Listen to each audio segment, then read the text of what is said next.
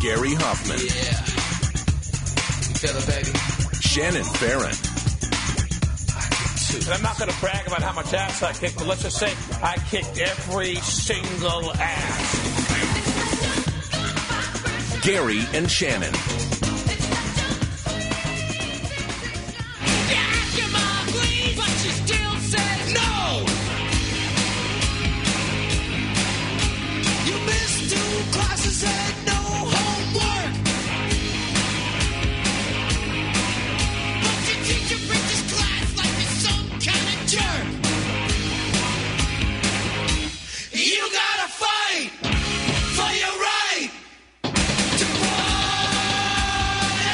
Are we doing all Beastie Boys because Jacob put us all in flannel today? Yeah, I didn't think about that. Yes. He chose, we take turns deciding what we're all going to wear on Fridays. I don't know. It's just how we're coping through the coronavirus. And, like shorts Friday or flip-flops Friday or navy shirt Friday. And Jacob's decision today was to wear flannel and when it's going to be 98 degrees. And crazy socks. He went for and two. Funky socks. And funky socks. He put an "and" in there, which I thought was a brave move for bold. a rookie. It was bold. Yeah. Anyway, welcome to Friday, day Tide Pod. Okay, we're going to clear that up. The president never said Tide Pods. The guy who spoke before him talked about disinfectants and the impact it has on coronavirus. Lysol is trying to get the word out. For the love of God, the message reads, do not inject our products. If somebody's going to inject disinfectant, it's time to let them go. I say go. It's time to let them go.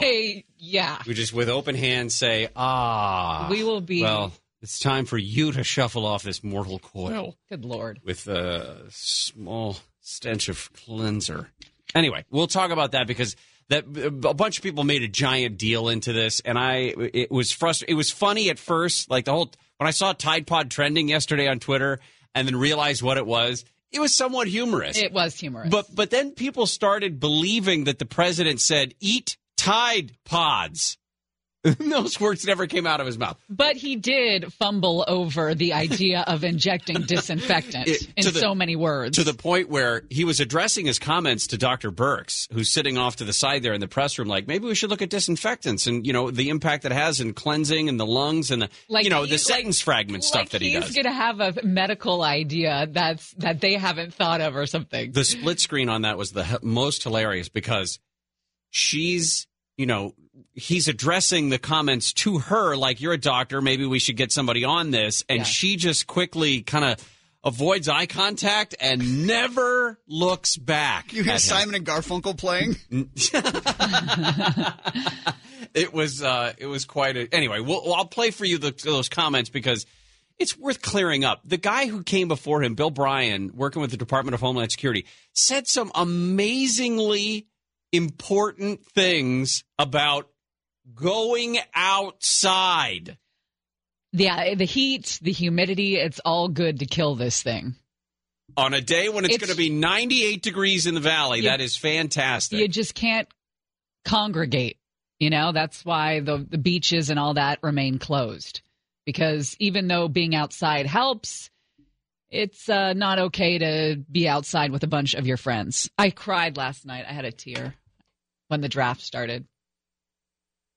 It felt so good to watch all those highlights, watch Goodell dancing. I mean, that guy's going to get a popularity bump from how he handled the draft last night. It was fun to see everyone's living rooms and family rooms and how everyone was dressed and all the GMs and what their setup was from Cliff Kingsbury in Arizona with that beautiful spatial all glass leading out into his massive backyard with a fireplace estate, and then like the Giants GM who looked like he was in a cell underneath the stairs.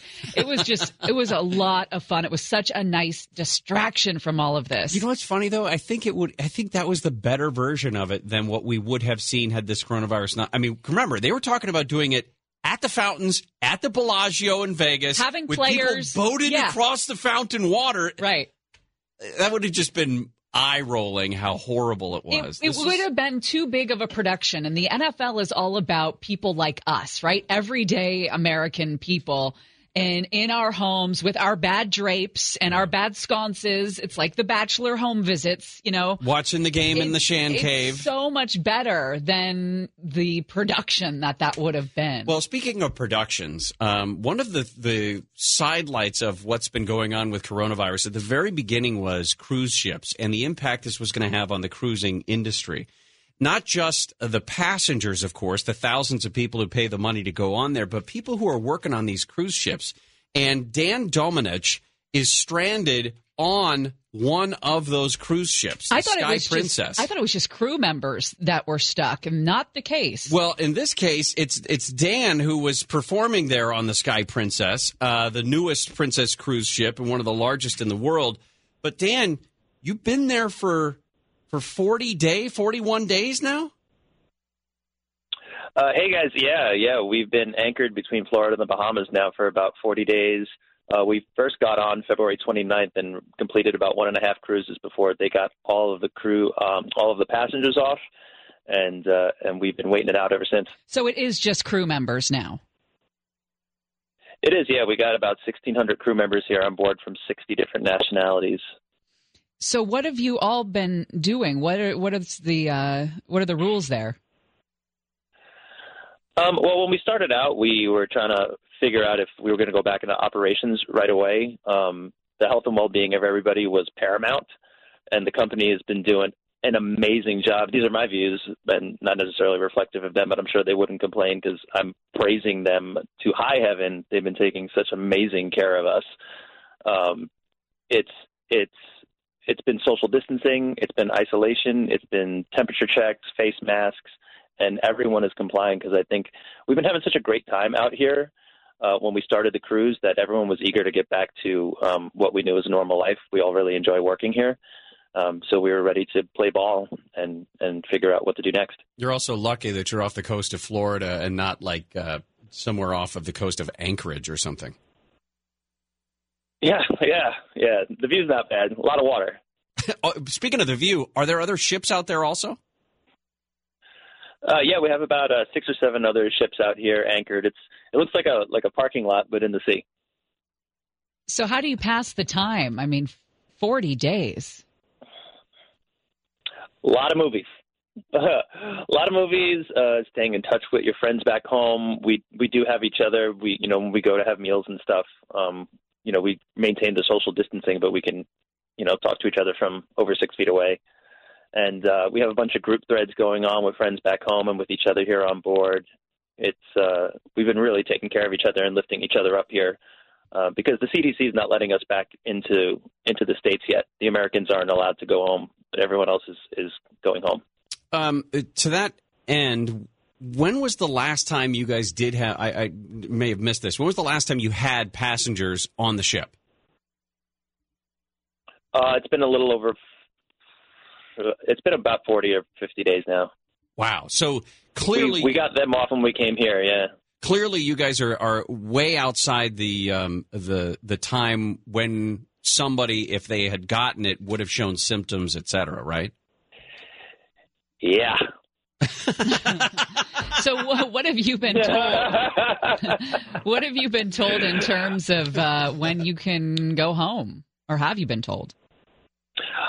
We've been, actually yesterday, we started taking action and reaching out to as much media and government officials as we could to find out why the CDC won't let Princess Cruise Lines get us off the ship, because they've been complying with all the rules that have been in place and everything that the CDC has required up until now, and now they just keep presenting new hurdles. We actually just found out today that our message has reached the White House. It reached the State Department and Health and Human Services, so it's bouncing around there right now, and they're contacting them. Everyone's contacted their senators, their governors. I know Maggie Hassan from New Hampshire wants to open up a congressional hearing. Everyone is activated right now, so everyone's super optimistic about this getting resolved really soon. Any good new romances among the crew, or any fights, or any drama of any kind? No, that's pretty drama-free, actually. I myself definitely don't like any drama or stress, so I tend to walk away from any and all of it. So plausible deniability. No, it's been good. It's been good. We all just like to make each other laugh out here. We truly are in this together, as everyone keeps saying, but I mean, especially here. So I think everyone understands the importance of having a good laugh and trying to add as much levity to the situation as you can. How much time do you get to spend with the other crew members? We get half-hour meals 3 times a day. We have to sit by separate departments just to maintain safety. Sure. Yeah, and then you see some people when you're walking back to your cabins. It's not bad at all, actually. We're in the passenger rooms right now, so they're really comfortable, and we get fresh air, and there's balconies. It's if there's a place to be stuck right now, this would be it. Yeah. Quite the difference too. The crew quarters are quite different. So, I mean, when all this is over, that's going to be a bummer. Yeah, we'll see. You know, when I got here, everyone was even in good spirits here. Princess really has everyone really enjoys working here. They do really take care of their crew, and it shows, because when you get in, everyone welcomes you with open arms, and you're immediately part of the tribe. Do you know that Princess Cruises headquarters is within our listening distance here? Because you're really lathering it on there, Dan. Yeah, I know, it's true. It's true. I was talking to, who was I talking to yesterday? It was someone at I don't know if I could say which news network. It was a news network, and they were saying, you seem to have a really good head about this thing. Are any of your cast members a little more upset that might want to be on camera? And I'm like, excuse me? No, we're trying to avoid all of that. Hell, Dan, just a quick professional question. What is it that you're performing or were performing on the boat? We had a couple shows that we were doing. One was called Rock Opera, which is a mix of rock and opera music, and the production value was through the roof. Another one, Jim Henson's Inspired Silliness, which was all these old Jim Henson skits from way, way back in the 60s that they were doing on the Ed Sullivan Show, but now they're redone for the stage. And then there was a third one called Five Skies, which we never actually got to perform because everyone had left by the time we had started installing it. And that's kind of a virtual reality journey of self-discovery. Wow, how apropos. There was a fourth one we were supposed to build. Yeah. Yeah, right? Yeah. There was a fourth one we were supposed to build on the show from scratch, on the ship from scratch, but we never got an opportunity to do that because everyone had to leave. Are you entertaining the other crew members with your voice? Oh, that would be nice. That would be nice, but we can't have any social gatherings. That was the plan, because we were trying to figure out how can we keep everybody entertained through this whole thing, so people don't get bored and start getting their hopes down. But we quickly decided that it was time to do social distancing and not have big gatherings like that. You could sing something possible for us. I'm just throwing it out there. We're a captive audience, speaking of. Right, into my cell phone. We did do one performance of rock opera, and it is on tape, and they actually were able to put it up on the televisions in all of the rooms, so you can select it as a movie selection to watch. Yeah, because there's a bunch of crew members that hadn't had an opportunity to see it since we only did it once, and so they finally got to see it, and it's been really great. Well, Dan, sounds like it's a best-case scenario for you, even though you're stuck on a boat for a while, but doesn't sound too bad. Yeah. It'd be nice if the government would let their people back into the country. That's what I'm going to really get out of this whole thing, and talking to as many people as I can, because it was a little disappointing to see everyone else able to get back into their countries, and yet our CDC, our government, said no. And we were in Florida yesterday. We were getting supplies in Port Everglades and looking at American soil and couldn't get off the ship. Do you know the bishop from Les Mis? I hate to say I don't know Les Mis very well. Nobody does, Dan. Okay. Gary's the only person who knows Les Mis. Oh, well. Educate me. Tell his reverence your story. Let us see if he's impressed. Oh, boy. You were lodging here last night. You were the honest bishop's guest. And nobody? I know people in New York if you want another career. Yeah, no, he dabbles. I've been trying to get him into adult theater for years. Adult theater When he sounds learned creepy. about your plight, you maintain he made a present of the silver. Stop trying to show That off is right. in front of a professional. When is your show at the Pantages? They barely let me in the Pantages. I can't afford that place. But Dan Domenech, you can follow Dan on Twitter, Dan_Domenech. We'll throw a link up. I love that your location on your Twitter profile is currently in the Bahamas. That's it. Hey, but you're being followed by Andrew Yang, so thanks. that's nice. Yeah, that's cool. Yeah. I appreciate the conversation, guys, and helping to get our message out there. And you definitely put a smile on my face. Well, if you have internet access, you, of course, can listen to the show on the iHeartRadio app. What? They tell us Your to do that. whoring is ridiculous today. Okay. Dan, thank you. Thank you. Dan Domenech there on the Sky Princess.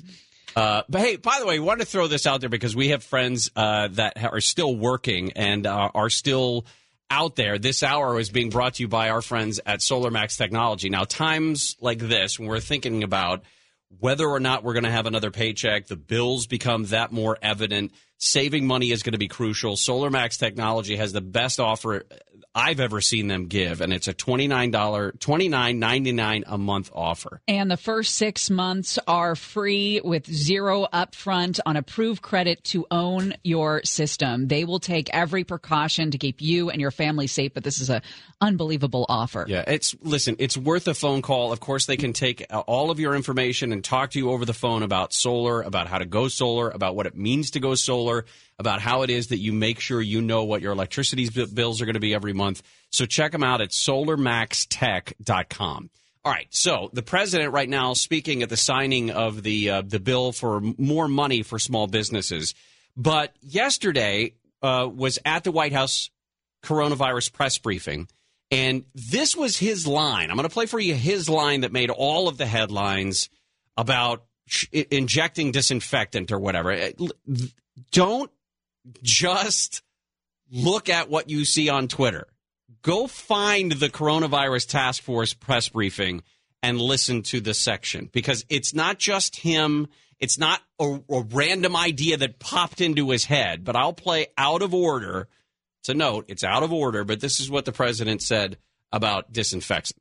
Right, and then I see the disinfectant where it knocks it out in a minute, 1 minute. And is there a way we can do something like that by injection inside or almost a cleaning? Because you see it gets on the lungs and it does a tremendous number of the lungs. So it'd be interesting to check that. So that you're going to have to use medical doctors with. But it sounds interesting to me. So we'll see. But the whole concept of the light, the way it kills it in 1 minute, that's pretty powerful.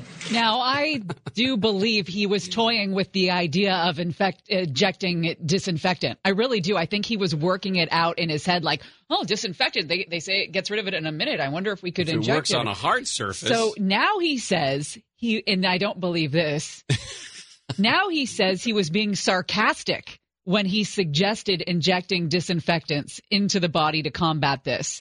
He was speaking to reporters this morning in the Oval Office, and he said he made the comment to reporters just to see what would happen. Oh, again, 3D chess. He's playing on levels we don't understand. Is that what he's saying? Yeah.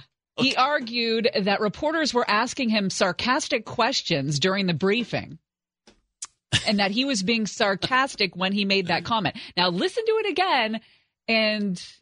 Just the disinfectant part? Yeah. Okay. Right, and then I see the disinfectant where it knocks it out in a minute, 1 minute.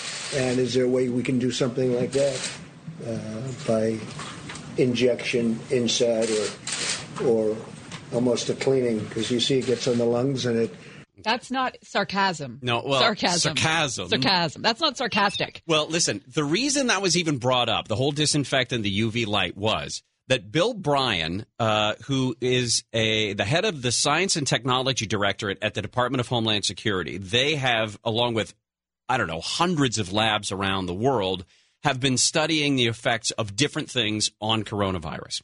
And what Bill Bryan was saying was solar energy, higher temperature and higher humidity are killing this thing very, very quickly. Here's Bill Bryan. Our most striking observation to date is the powerful effect that solar light appears to have on killing the virus, both surfaces and in the air. We've seen a similar effect with both temperature and humidity as well, where increasing the temperature and humidity, or both, is generally less favorable to the virus. Do you realize that? That for a month now, 5 weeks, we've been telling people, stay inside, don't go outside. No, we've been telling people stay at home. Okay, stay at home. That's I've been spending a ridiculous amount of time that I usually wouldn't spend outside because it feels good, and it feels good for a reason. Guess what you don't have? Right. That we know of. It's the corona. You don't have it. Here's the thing. Here's the other thing. Just to add some detail to what he's talking about, the tests that they've done. And if you look at as the temperature increases, and as the humidity increases, with no sun involved, you can see how drastically the half-life goes down on that virus. So the virus is dying at a much more rapid pace just from exposure to higher temperatures and just from exposure to humidity. If you look at the fourth line, you inject the sunlight into that, you inject UV rays into that. The same effects on line 2 at 70 to 75 degrees with 80% humidity on the surface, and look at line 4, but now you inject the sun, the half-life goes from 6 hours to 2 minutes. Catch that. We're talking about the sun being the greatest weapon that we have right now in terms of controlling this thing. The problems that we see, or where we see this thing growing and becoming really dangerous, are in those congregate living facilities, to use Gavin Newsom's term, like jails, like nursing homes, like even hospitals, where sunlight is not a thing that they like. It's not the buildings are not designed to allow in sunlight. But if your grandma is at Shady Pines Village or something like that, you want her in the courtyard. Yeah. You don't want her stuck in the bingo room where there's no sunlight. You want them out. I mean, this is a thing. This is a true, real thing. It may have an impact on how we're faring in California as opposed to the East Coast, too. Totally. Because we've had a lot more sun than they have. All right, coming up next, what are we doing? I look over. Well, we have to do more? I thought today was just a half-hour show. We're here till 2, sir. Well, I'm done. Yeah, you got that sunlight point in, and I think you've done the Lord's work, and you can go on home now. Oh, and then, by the way, the president also said that Windex works. My dad believed in only 2 things. What's that this? Greeks should educate non-Greeks about being Greek, and that any ailment, from psoriasis to poison ivy, could be cured with Windex. Remember that? My Big Fat Greek I wedding? love that movie. She's really nice. Gary and Shannon.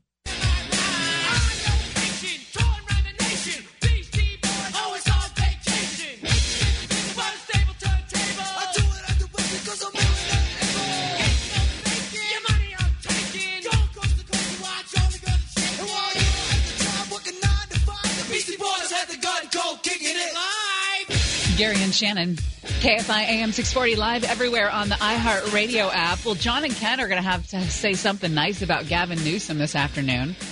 Why?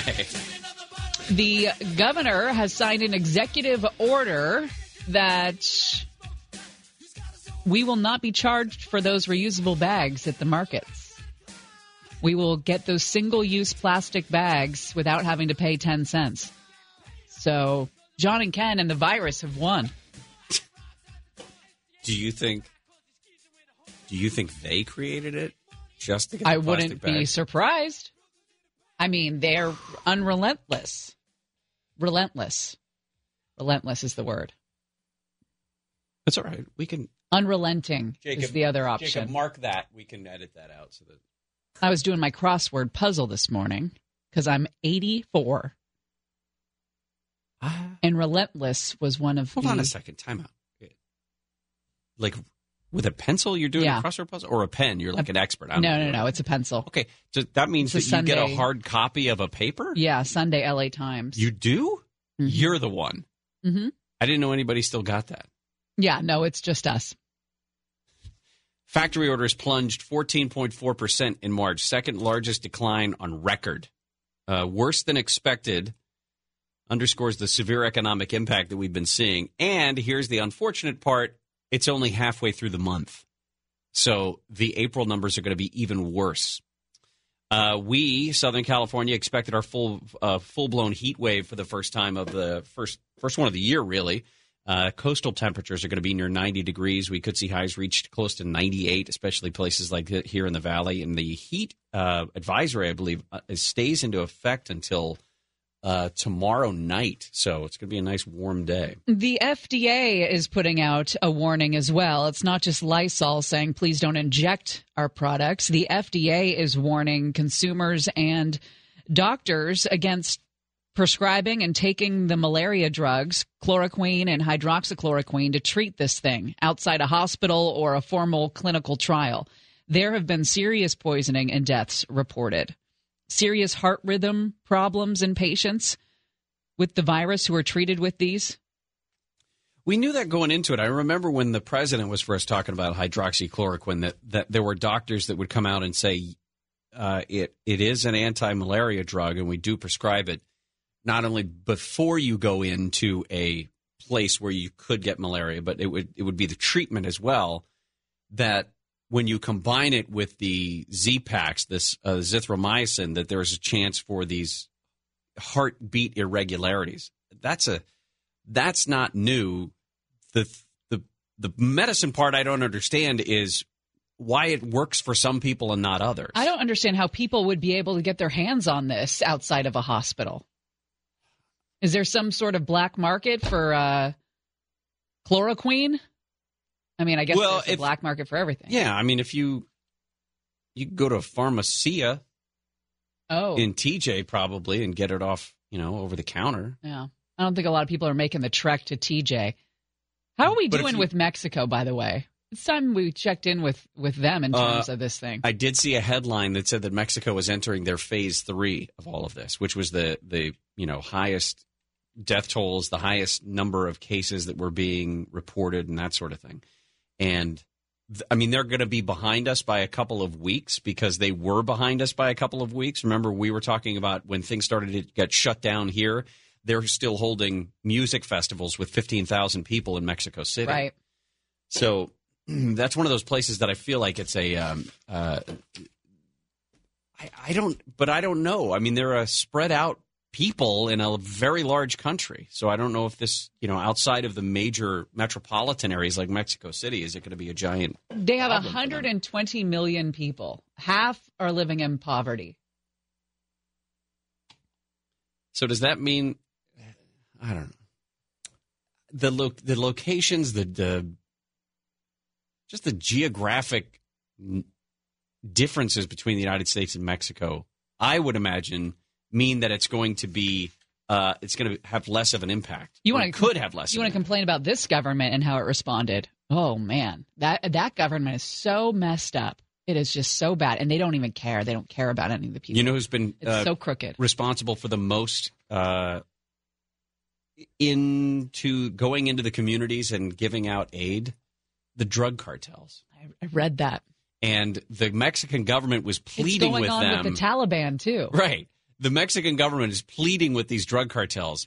Listen, we appreciate your efforts, but let's concentrate more on the not murdering people. That's what they are. That's what their takeaway is, as opposed to going into these, because the assumption is by the government that these drug cartels are going in and spreading all of this goodwill with free stuff and free medicines and free masks and stuff like that with El Chapo's picture on them. Remember, El Chapo is just as much loved as he was hated because they do a lot of good work. I mean, you look at the mafia and how it took care of neighborhoods. Any sort of drug organization that runs the streets and runs the neighborhoods, there's a bit of we need you that goes on, unfortunately. I love you for that, and I need you now. But they were legitimately sending out boxes, cardboard boxes that had printed El Chapo's picture on them with these rescue kits, food supplies and things like that people might need, hand sanitizer, disinfectant, so that people could inject it. That's not true. Georgia is easing its lockdown, really the biggest state, and I guess you would say the most high profile because of the fact that the president said, I'm not sure you guys are doing this right. We'll talk about what Georgia's doing when we come back. Brass monkey, that funky monkey. Brass monkey, chunky, that funky monkey. Brass monkey, that's more than real. Drink brass monkey, here's how you feel. You put your left leg down, your right leg up. Tilt your head back, let's finish the count. LCA with the bottle. And Rockets mixed with Charlie Chan. We're on the more we don't mind shipments. Wherever we go, we bring the monkey with us. Add Rocket 3. My DSD. Double off with Seville, most definitely. I drink brass monkey and I rock well. I got a castle in Brooklyn, that's where I dwell. Brass monkey. I think I'm just going to get round table. That's the way to do it. Okay.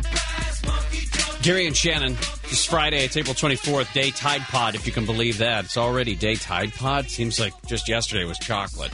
I think that was a couple days ago. This hour, by the way, is being brought to you by our friends at SolarMax. And one of the things that, listen, the perfect day to talk about this, because it'll be 98 degrees, beautiful sunshine out there. And even in days like this, we have to remember that saving money is crucial. SolarMax technology allows you to own your own system for $29.99 a month. Now, this is an offer I don't think I've ever seen before. And the first 6 months are free with zero upfront payments. That's going to work out.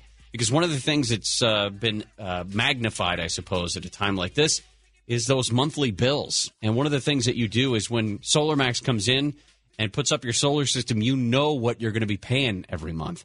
So the first 6 months, free with zero upfront, $29.99 a month on approved credit, and you can own your own system. Plus, listen, they're going to take every precaution to keep you and your family safe. And, 99% of it's done on the outside of your home anyway. So give them a call or check them out. Go to solarmaxtech.com, and you'll find all the information there about how it is that they can get you in the right space when it... That's another Gavin Newsomism right there. Yeah. To put you in that space. They're working in that solar space. They'll really meet the moment. SolarMaxTech.com. And the like. Well, Georgia is reopening hair salons, gyms, bowling alleys, despite the rise in coronavirus deaths statewide. Brian Kemp is the governor there, first-term Republican. And he was really one of the last leaders of a state to issue a stay-at-home order that was effective April 3rd. But there are a number of people that don't like this idea. There are a number of people that are going to be moving forward with reopening their businesses, but they're going to take precautions. Shannon Stafford told CNN that customers at her salon in Savannah will have their temperatures checked when they arrive. They'll have to fill out a questionnaire. Stylists will be wearing masks, washing their hands, make sure they're using fresh garments, all of that. There are some other places that we look to for some indication about what these the lifting of the lockdowns will look like. We've obviously seen Italy and Spain make some decisions when it comes to opening their businesses and reopening schools and things like that. Japan is one of those places that they've looked to and said that things are not going great. Japan initially seemed to have controlled their outbreak, but on Friday, Japanese medical experts issued a warning that the country's emergency medicine resources were reaching a breaking point because of some equipment shortages. Now, we've talked many times about, I want to say 3-4 weeks ago, the giant concern was personal protective equipment and ventilators.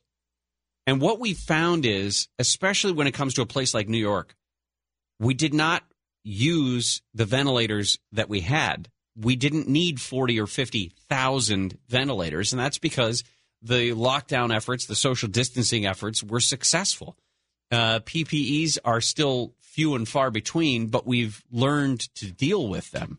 We've learned to deal with the shortages. We've learned to have hospitals figure out how things could be reused to try to make sure that nurses and doctors stay protected when they're on the front lines, that is. In France, for example, the government's leaving families to decide whether to keep kids at home or to send them back to class when those lockdown orders in France start to be eased on May 11th. In Spain, parents get to decide whether kids get fresh air when the country starts on Sunday to ease the total ban on letting even kids outside, if you can believe that. But even then, Spain has a rule, a 1-1-1 rule, no more than 1 hour per day within a few minutes walk of their house and with no more than one supervising adult. we're getting to the point where this outside thing is people are way too fearful about the outside.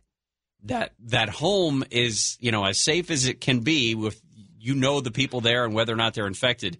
The outside thing is not something we need to just, duck our heads and bury them in the sand. I'm not seeing that at all in my neighborhood. I haven't either. Everybody's out. Everyone's out. They're walking. They're running. They're out more than they ever have been out at all hours. In the morning on my way here, I see them in the afternoons on my way home. In the evening, people out on walks, soaking in that sunshine, which is great. The problem I think I have with the stories that have been written up about Georgia is, listen, it may be too early. I don't know. And I don't know if there's a way for us to find that out in the next week or two or even 3. Well, we're going to find out when we look at what's going on in Georgia in terms of the numbers and how they're going to rise or fall. We'll figure it out. It'll take time. It'll be a microcosm of opening early. Yeah. Well, the thing I have a problem with is that they're talking about the infections that are still rising in Georgia. The across-the-board use of positive cases as a determining factor of whether or not it is continuing to spread is not a true indication. We've been so far behind on our testing that the serology testing that we've done to show how widespread this was in California or in New York City is proof that we don't know. We simply don't know. And the fact that we have new and more expanded testing, 16,000 some odd tests per day in California, of course our rate is going to increase. The model done up by the Institute for Health Metrics and Evaluation up at the UW at University of Washington says that Georgia should not even begin to reopen until June 22nd. Yeah, I saw that as well. I don't know. If you're a business and you are one of those that has been allowed to reopen, whatever it is, a beauty parlor, barbershop, whatever it is, let's use a gym as an example, okay? If you're a gym and you've been allowed to reopen, the last thing that you want is to be known as the place that spread the corona around, right?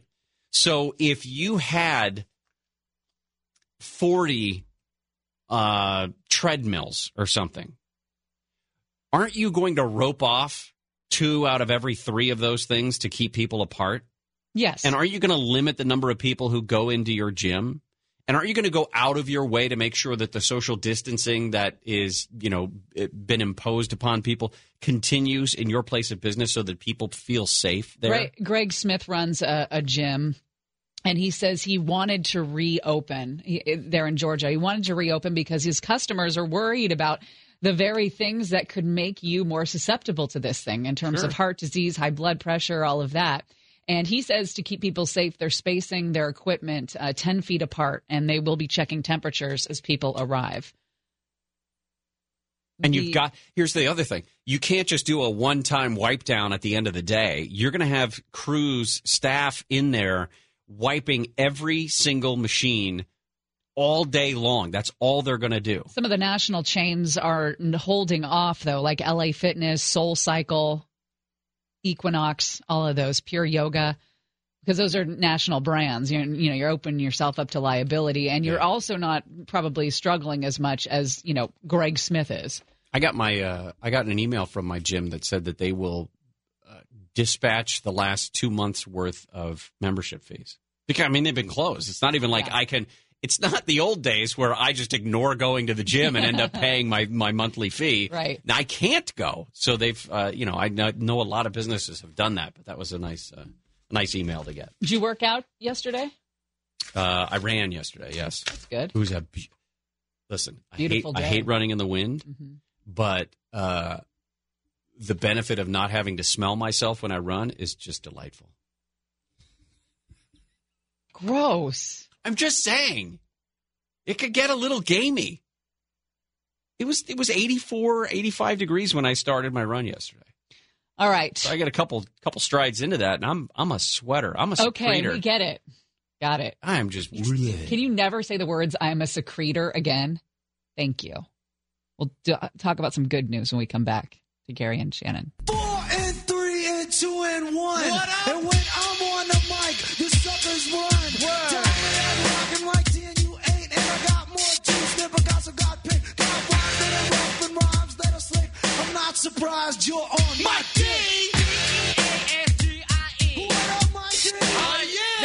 listen to enough Beastie Boys in my everyday life. Miss it. New York Governor Andrew Cuomo says the daily number of new coronavirus hospitalizations remains troubling, but there are signs the overall growth curve is flattening. It looks like, in terms of where things were a week ago, new hospitalizations and ICU visits have decreased. But the governor mentions that over 1,000 people per day are still being diagnosed with this thing. Bad economic news came out today. The Congressional Budget Office is forecasting a $3.7 trillion with a T, trillion-dollar deficit, a 5.6% economic contraction, and an unemployment rate of 12%. Well, we have some good news, right? Look for the helpers. Isn't that what Mr. Rogers says? He did. A lot of businesses have changed up the way that they are operating to pitch in and help in this effort. Jake Williams is the co-owner of BlueGold Distributors, happens to be the brother of one of the people who works here. That's kind of how we know him. But BlueGold Distributors, veteran-owned, operated construction equipment company. And one of the things that they've put together is a new kind of stretcher. It's called a Rex 1. Jake is joining us right now. Hey, Jake, what's going on? Hey, guys. Thanks a lot for having me on today. I appreciate it. Of course. So tell us about the Rex 1. Yeah, the Rex is it's an amazing stretcher. It's really revolutionized patient transport, patient mobility. We have worked close with the Rex team to start distributing this product. What we've seen it help out so much is typically a stretcher, you need 3 or 4 people to move one patient. And this stretcher allows one person to move one person. In fact, in some cases, it's so easy. Like my 4-year-old daughter can actually move me around on it if I'm laying on it. She can move me around all by herself, which would normally take like 3 or 4 adults. I bet first responders love this thing these days. They do. You know, initially we had a lot of really good success selling to government entities. Different law enforcement agencies and first responders have used this. Some fire departments have started to adopt it. And it was actually with the help of you guys and Steve Gregory that we got in touch with the Los Angeles Fire Department Foundation. And we were able to donate one to them, and it's going to the crisis response team. And that's a team of guys and gals that are within the LAFD that are just on the streets every day dealing with all different types of trauma. And obviously in this pandemic, there's even more people that they have to deal with, and the homeless. And so we just really wanted to help out and give one away. And that's what we did there. Well, and you're going to do another one. I mean, rexgiveaway.com is where you can go check out what this thing looks like, how it works. I mean, it seems like a pretty simple design in that it's a stretcher with a couple of big wheels on it, and that allows you to one person or maybe 2 people to carry around somebody and move them around. And then you're going to give one away to a different organization. How do they enter? Yeah, absolutely. Thanks. So we noticed. I mean, as everyone's seen, like so many people, organizations, different businesses have been stepping up and helping out in so many different ways. And we thought, how can we help out? How can we get involved and make a positive contribution in what's going on around the country and the world right now? And Steve Gregory put us in touch with LAFD. So what we want to do now is give away another one. If you go to rexgiveaway.com, and if you or your organization or you know of an organization, healthcare facility, hospital, senior living facility, anybody that could benefit from patient mobility, that's who we want to reach. That's who we want to give it away to. And yeah, that's it. That's at rexgiveaway.com, and we will be giving away another one. Another nice thing about it too is it folds up and actually fits into a backpack. So those wheels, oh wow! If you go to our website, the wheels pop off and it folds up into a backpack, so you can actually get it into areas pretty remote areas, and then be able to pull out. And then with the all-terrain tires, if you need to go across rugged terrain, you can do that. Or if you're in the halls of a hospital, it rolls just fine through there too. That's great. Jake Williams, co-founder of BlueGold Distributors. And again, they're going to be giving away one of these stretchers to an organization in need. You just go to rexgiveaway.com. Yeah, so if you know of an organization or you're a member of an organization or a hospital or something that needs it, rexgiveaway.com. What does BlueGold Distributors do outside of these stretchers, outside of that? What kind of is your niche? Yeah, we were founded about a year ago. It was myself and three other guys. Three of us are Navy veterans, and one is a true Patriot servant and a dad of another Navy veteran. And we specialize in construction material distribution here in LA County. So we were just real fortunate to establish a strong network of customers, suppliers, and that's our niche right now, construction material within LA County. And we've been growing over the last year and continue to expand. So we're really excited about what's been happening. Awesome. Jake, we appreciate your time today, and thanks for your work. Thank you. Thanks for having me on. I really appreciate it. You bet. And again, for the Rex giveaway, you can just go to rexgiveaway.com, R-E-X, rexgiveaway.com. And for more information about BlueGold Distributors, check out BlueGoldDistributors.com. Well, California nursing homes remain a big problem for this coronavirus. We'll talk about it when we come back. Gary, yeah? I'll be over here. No, you don't need to go anywhere. I felt like I should have. Well, listen, not every day can be as smooth as we were on Wednesday. I think you mean Day Chocolate. Day Chocolate. What is today's day? Today's Day Tide Pod. Oh, I don't want to continue that hysteria. Okay. It can be Nick.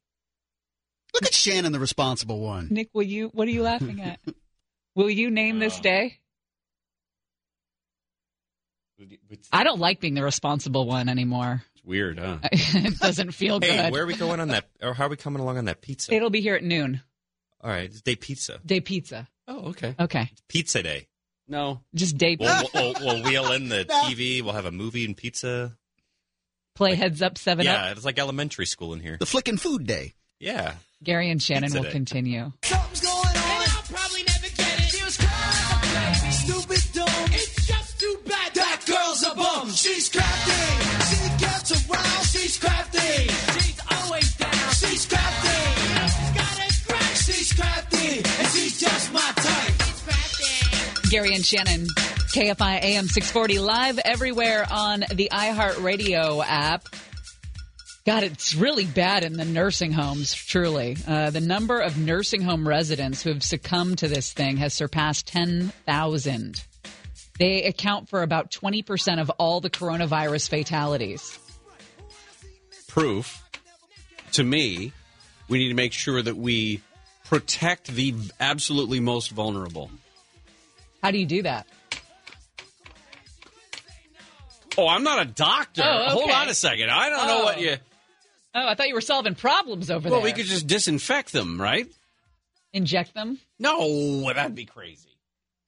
A couple of reminders. Number one, KFI House Whisperer Hangout is tonight on Facebook Live. Does he whisper on those things?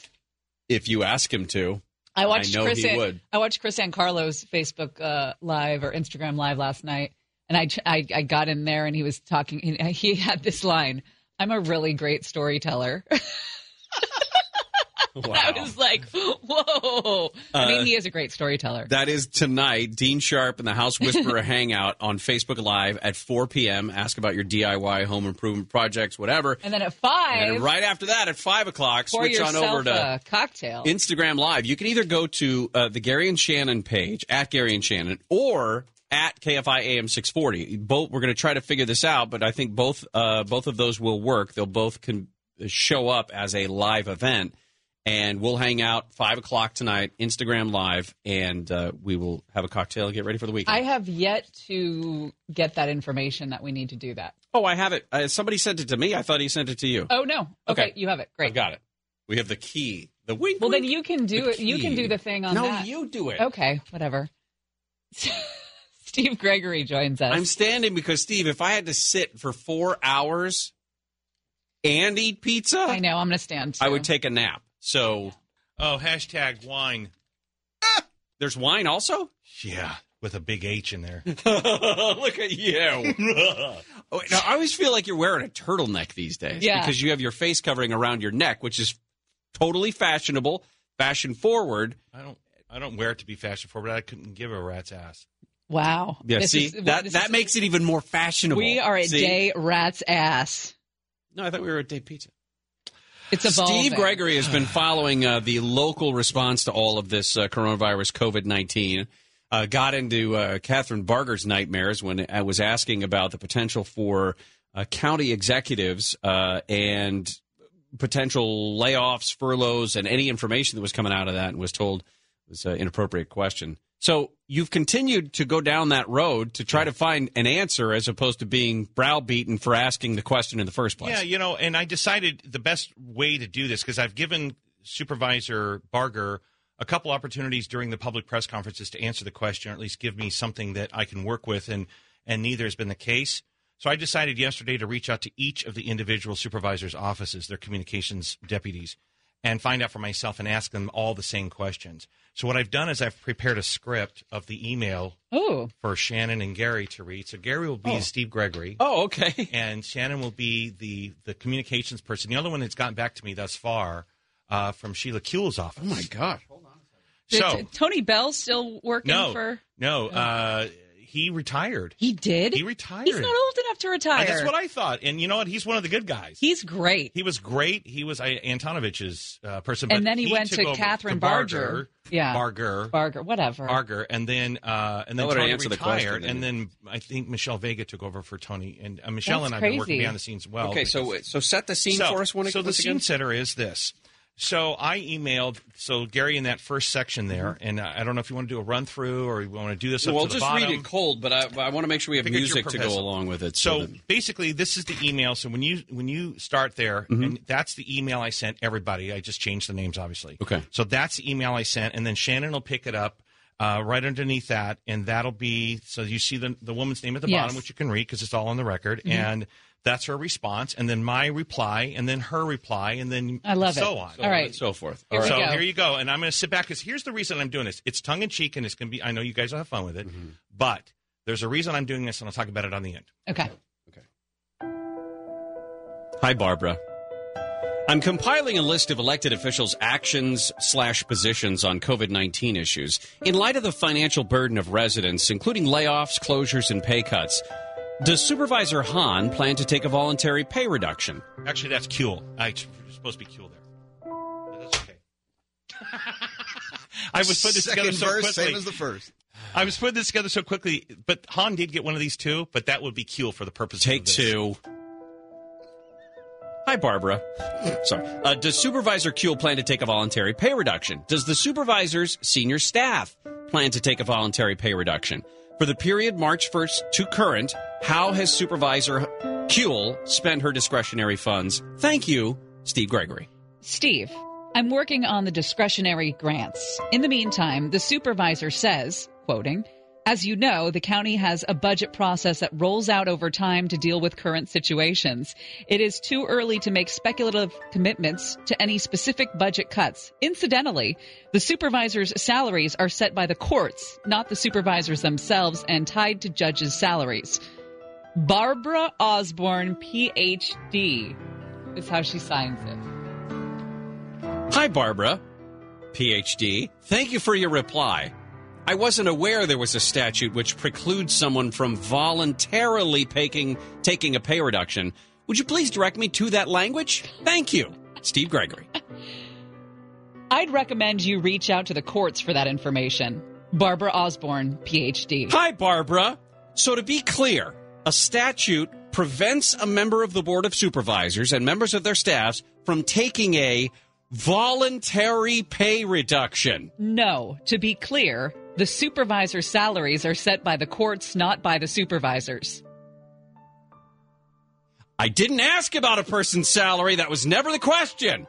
I'm just not aware of any statute that forces an employee to accept all of their pay. If you'd rather discuss on the phone, you can call 818-STEVE-GREGORY. I offered you the information because I thought it would provide you with the additional relevant context given your interest in supervisor compensation. No need to chat. Okay, I never asked about the rate of compensation. I did ask repeatedly about voluntary pay reduction. But you've told me a judge has ruled that the supervisor and her staff are barred from voluntarily reducing their pay. Thank you, Steve Gregory, Ph.D. That was terse. That was great. Yeah. She didn't respond, by the way. No, that was it. And That's the end. But you noticed two things in there. It was hi, Steve, hi, Barbara, and then the names pleasantries went away. Went away. And all her salutations and everything. So, and by the way, for those out there listening, other than Gary's obvious over dramatization. I'm getting worse than you. But over dramatization of certain events. This was actual verbatim. I read. I didn't add any words to that. Steve Gregory, Ph.D. You should be a Ph.D. Okay, well, I don't have that title in this particular situation. I will tell you, though, that the reason I did this is because I was trying to be as clear as possible in my request. So what is your view of how this went down? I mean, what do you think she's telling me? Stop asking the question. That's what she's telling you. If there was some sort of a legal precedent, so I reached out to one of our legal consultants yesterday to find out about this. He did tell me that in some rare circumstances, there are some municipalities that actually have salaries and the way they're paid tied to legal precedent. Mm-hmm. But he's not aware of it in this case. Now, the salaries, if you keep saying she kept throwing salaries and compensation at me, that's not what I never asked how much they make. I already know how much they make. Right. Those are easy things to find out. Here's the thing. If they end up donating part of their salary, which is what it becomes, if they take a pay reduction, they still have to claim on taxes the original salary. So if they're making $400,000 a year and they decide to give up 10%, whatever the case is, $40,000, they still have to claim the full $400,000. But they can turn around and they can claim it as a donation. They can donate it, yeah. So you know what I'm hearing? What I'm hearing from this is that the minute that Catherine Barger called Steve Gregory irresponsible, he set out to never let this go, never let this angle go.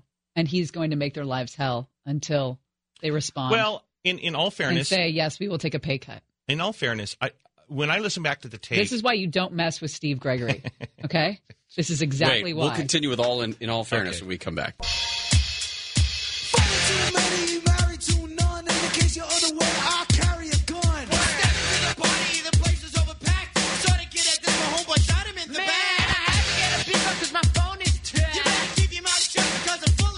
Gary and Shannon, KFI AM 640, live everywhere on the iHeartRadio app. Did you see the story about ammunition background checks? The law that would have required people buying ammo in California to undergo the background check tossed out by a federal judge yesterday. Back when we voted Prop 63, I think it was, which would have required background checks for people buying ammo and banned high-capacity magazines. The judge yesterday said criminals, tyrants, and terrorists don't do background checks. Threw that thing out. So we are talking with Steve Gregory, who has taken a mission to be a thorn in the side of the LA County Board of Supervisors over just a simple question of, if it comes down to it, will you all take a pay cut?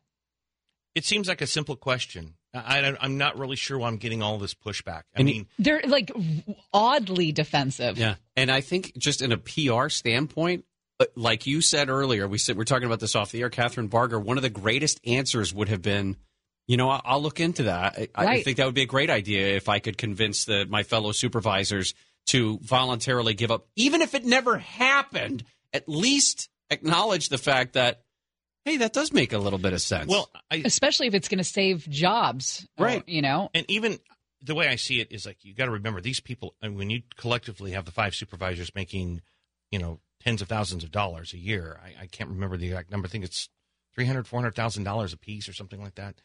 And you're looking at $2-3 million between and that doesn't even count the perks and bennies that go along with that. Right.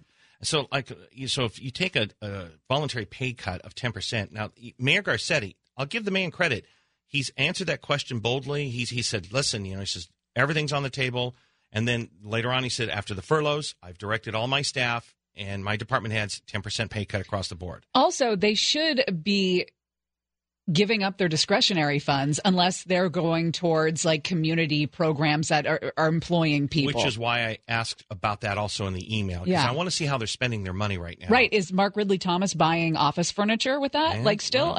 I doubt what that are we I'll doing? hear from some of these. I'll not hear from any of these people because they're going to put it. It's all going to, the burden's all going to come back on me to keep this thing moving and see how active I keep it. But the thing is like, if you take a 10% pay cut in your salary, here's the thing about being an elected official in something like this. Their phone is paid for. Their vehicle's paid for. Their security's paid for. Meals are paid for because it's under expenses. They get priority parking. They get all these perks and bennies already. So taking a 10% pay cut, if nothing else, is more symbolic than anything. Sure. And it doesn't have to be all year long if they don't want to be. And I'm not telling them they should take it. I'm just saying, like you said, the optics of it. When people are struggling to pay bills and keep their businesses open, and you hear about it on your show every day. All these people are calling, saying, we need this, that, and the other. I just don't understand why the smugness. Yeah, why the pushback? Yeah. It's like what Gary said. All she had to say was something we'll look into. If it comes to that, then and I have a chance to save a job or a program or whatever, and it's just a little shaving of the money off my bottom line, then fine. What a hero! What kind of a hero would she have been? She said, you know what? And I'm going to announce today that I'm going to be the first one, even 5% pay cut. I'm going to take 5% pay cut. I'll take 10%. It almost doesn't matter what the percentage is. No, just the fact that she would be willing, that a supervisor would be willing to do that. Because you can't, on the one hand, say we're all in this together. And I'm not saying that they're not working, because clearly they're doing things. That's what they've been elected to do. They're making decisions. They're making decisions that are going to be important and impact the rest of the county. But you can't say we're all in this together if you're not. If you're not. And that I think is one of those messages that, in terms of the politicians that we've seen get up in front of the podiums, whether it's Mayor Garcetti, Governor Newsom, or anybody, it's hard for people to see the image of a governor, for example, in a $3,000 suit, whose hair looks great and he's showered and he's up and I know he's got an image to protect, but it's hard for people to hear the messages from a guy like that when they have no idea what the next week is going to bring in terms of food or rent payment or bills or anything like that. And that you can't say we're all in this together if you are, if you're highly protected and in this bubble of I still have a job and I'm still paid. And I don't have to worry about it. The beginning of these press conferences every day, I just kind of sit there and as I listen, because I don't watch the video feed. So you guys are watching, I'm not. I'm just listening, and so I'm hearing different things because I'm not distracted with the video, and I hear all of this thank you and this sort of like you're doing all this great work and all this. The thank yous back and forth have just gotten so ridiculous. Nobody wants to hear about your agencies cooperating with each other right now. It's one thing when you're talking about a wildfire response, but it's another thing when people are dying and their financials are dying too. Surprise me with something. I expect all of the agencies to work together. I expect the supervisors to be able to go to the county fire chief and say, we need this. And he says, got it. Right. Or the sheriff's department or the police saying to the mayor, we've got this. I expect that, especially at a time like this. If you want to tell me that they did something above and beyond what they were expected, that's fine. Don't thank the politicians for leadership. That's why they're there. That's why they won the election that put them in that place. We expect them to do things like lead. I can't remember who it was one time that told me, it was a PIO that told me he said, the best leadership comes from those you never hear from. It's an excellent point. Well, listen, the military is a great example of that. And I know that, in the different capacities that we've all had as reporters trying to get information out of the military, or another example might be the FBI. They're not very forthcoming with the information that they give out. You know why? Because they kick ass and they take names, and they don't need to explain themselves to you. The FBI, I will have to say, is sort of a bad example. They sort of come in as the bullies and yes, take credit for everyone other agencies' work. Absolutely. ATF is like the bastard stepchildren. They sit off to the side, or the redhead. I don't even know what I can say about that anymore. It's like a pity. Politically correct. It's like a pity screw, really, when the ATF is invited to the press conference. They're always on the sides. Yeah, they're standing over there with arms and slings and casts. they're still dirty from doing the actual work. And the FBI comes up with the $3,000 suits, and the haircut's going, we want to say that we executed this flawlessly, But not to say the FBI doesn't do good work; they do. But sometimes they overstep. Sometimes they roll in and take credit for a lot of other agencies' work. Steve, thank you. Appreciate it. Always a pleasure. When we come back, I have something very special. Oh, I'm excited. We are going together to fill out the survey that I just received from Gwyneth Paltrow. Oh, this is great. This is what I needed. It's a Goop survey. Oh, I can't wait. Steve, you want to stick around? No. Yeah, come on. Gary and Shannon will continue.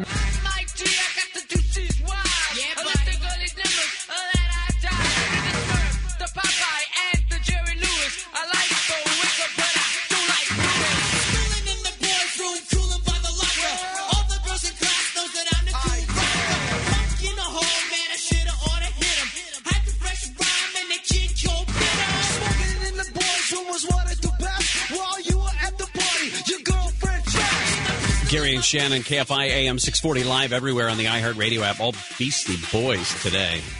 It's going to be digital streaming on Apple TV Plus. The Beastie Boys story documentary is supposed to be out in theaters at the beginning of the month. We all know what happened to that, but this documentary. What's on a theater?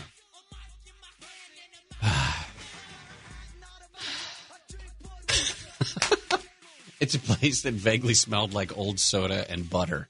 Yes. But that was the smell of a big blockbuster movie. Yeah. The good old days. I might have to just spill some bad soda in the living room or something and see if I can replicate that. The president now says he was being sarcastic when he suggested that people could maybe inject themselves with disinfectant to treat the coronavirus. So we will have all the latest for you coming out of Washington and reaction, including Lysol putting out several bulletins all across social media. Please don't inject our products. Hey, pencil this in. The governor's got a news conference at noon that we will be listening to. We're not going to broadcast it unless he says something important. We have our small business shout out coming up from a Palermo restaurant in Los Feliz. Our LA County update is at 1 o'clock. At 4 o'clock today on Facebook Live, you get your House Whisperer fix. Dean Sharp is going to be on for an hour and answering your questions. And then at 5 o'clock on Instagram Live, at Gary and Shannon and at KFI AM 640, we will be doing our virtual happy hour at 5 o'clock tonight. So we'd love to see you there. So tell me about this Goop email you got. You signed up for the newsletter because we used to get a kick out of it. Yes. And you keep getting Goop-related content. They've been pretty good. It's a pretty regular, I want to say like twice a week. The last one you got was all about sexual AIDS. Yeah, self-love at a time of quarantine. And there were so many different kinds. And they were so expensive. And you needed like a instruction manual with some of those things. Ladies, am I right? Remember those things? There was one with wings. So this one says, Goop, got answers, we've got questions. And I wish I had a better vocal burn.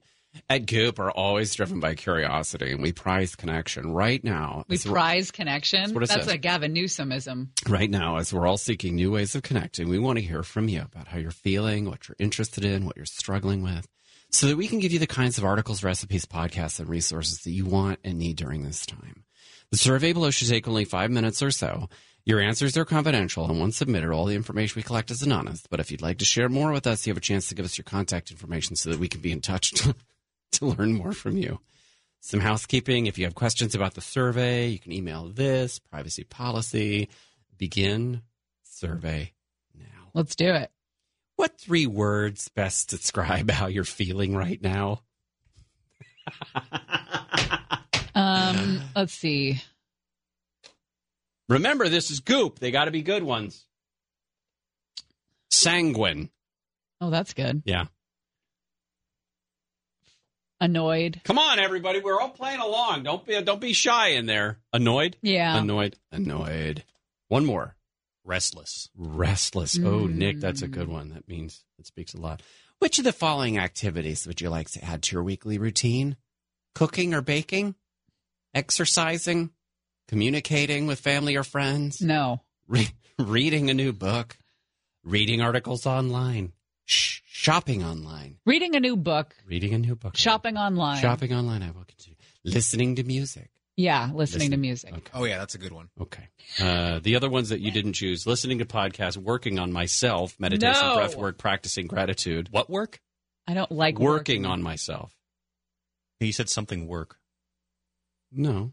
Oh, no, I thought I heard something else. Never mind. Watching TV or movies, owning a pet, organizing and cleaning home spaces, or other.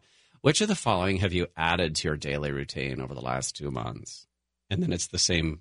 Birding. Oh, there's an other there. Yep. All right, birding. Let's see. Okay. Have you added exercise?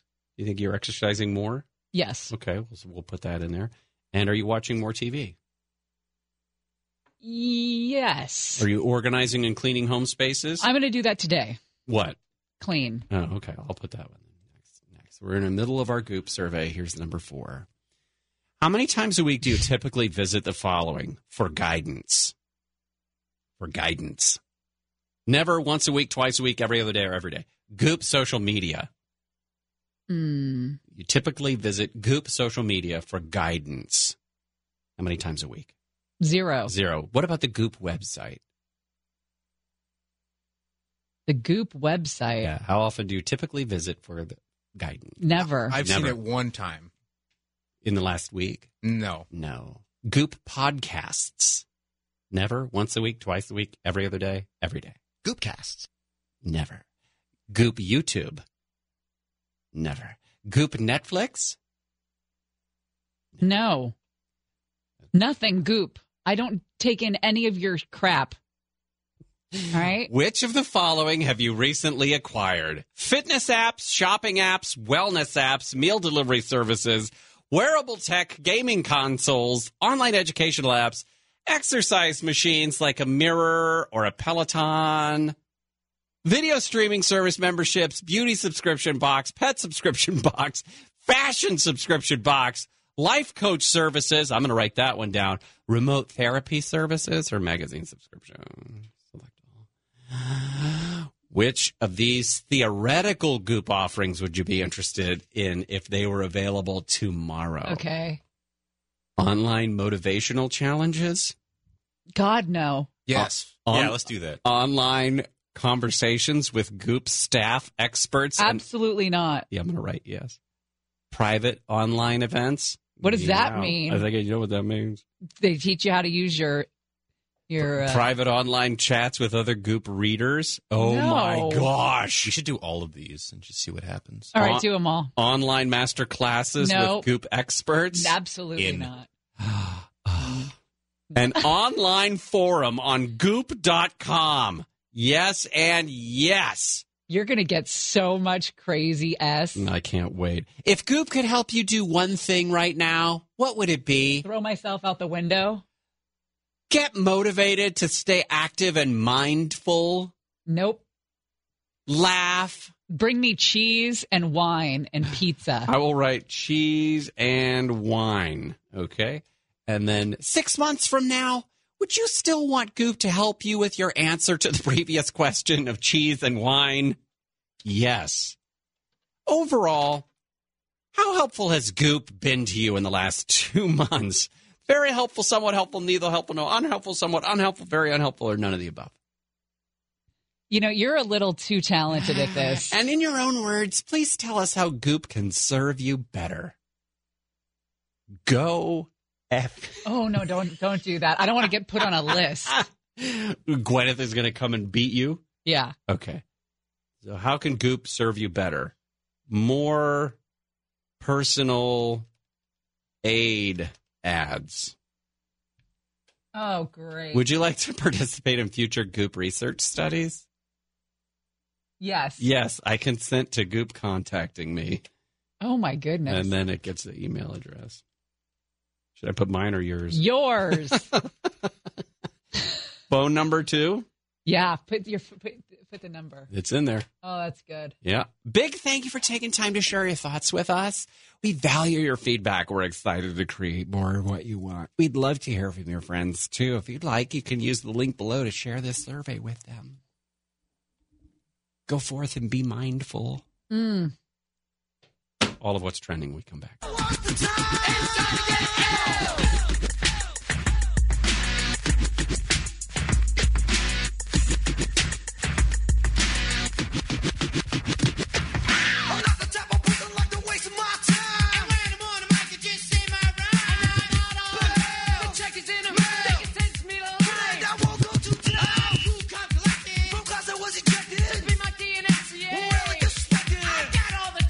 Gary and Shannon. KFI AM 640 live everywhere on the iHeartRadio app. It's maybe one of those albums to listen to from front to back. Yes. This one and Paul's Boutique might be the ones to... 1 o'clock, we're going to get our update from Los Angeles County. Gavin Newsom, the governor of the state, is giving his regular update right now, and he's talking about the importance of making sure that we protect going forward, whatever restrictions are eased, et cetera, that the priority has got to be protecting seniors, since they seem to be the most susceptible to coronavirus and the effects thereof. So we'll pay attention to what he's saying, and then if there's anything significant, we'll bring it to you a little bit later. What else is going on? Time for What's Happening. Well, the president signed a nearly $500 billion interim coronavirus bill into law today. It includes additional money for the small business loan program, which quickly ran dry, as well as more funding for hospitals and testing. During the ceremony, he walked back those comments that he made yesterday, talking about just kind of working it through out loud if people could get an injection of a disinfectant. Now he says, he told reporters there in the Oval Office that he was being sarcastic. That was, interior-wise, it said sarcastically. It was put in the form of a question to a group of extraordinarily hostile people, namely the fake news media. One of the reporters for Fox outside the White House today was in that press briefing yesterday, in the coronavirus briefing, and was doing the report on this topic, Tide Pods and disinfectant and Lysol and everything. And even he said, I heard the president's explanation today, but I was in that coronavirus briefing yesterday, and either I'm bad at reading people or there was absolutely no sarcasm in that comment. No. Now, we listened to it earlier. It's not sarcastic in the least. It's not. And the frustrating part about it is that he didn't even have to say anything about it. Right. And then I see the disinfectant where it knocks it out in 1 minute. And is there a way we can do something like that by injection inside or almost a cleaning? Because you see it gets on the lungs and it... Listen, he doesn't have to riff on the things that the doctors before him say. Right. And you're also not going to come up with an independent new medical thought that is going to wipe this thing out. You're not a doctor. You can't. And that's the thing. I mean, when this president talks, he doesn't realize that there's going to be people out there that are going to listen to him and take that seriously and roll the dice, because there will be people based on the gravity of the office of the president of the United States. So you can't just get up there and spitball different medical theories that may work or may not, because people are taking you very seriously. But that's just the way he is. That's just the way he talks. Now, Lysol races out a statement saying, as a global leader in health and hygiene products, we must be clear that under no circumstance should our disinfectant products be administered into the human body through injection, ingestion, or any other route.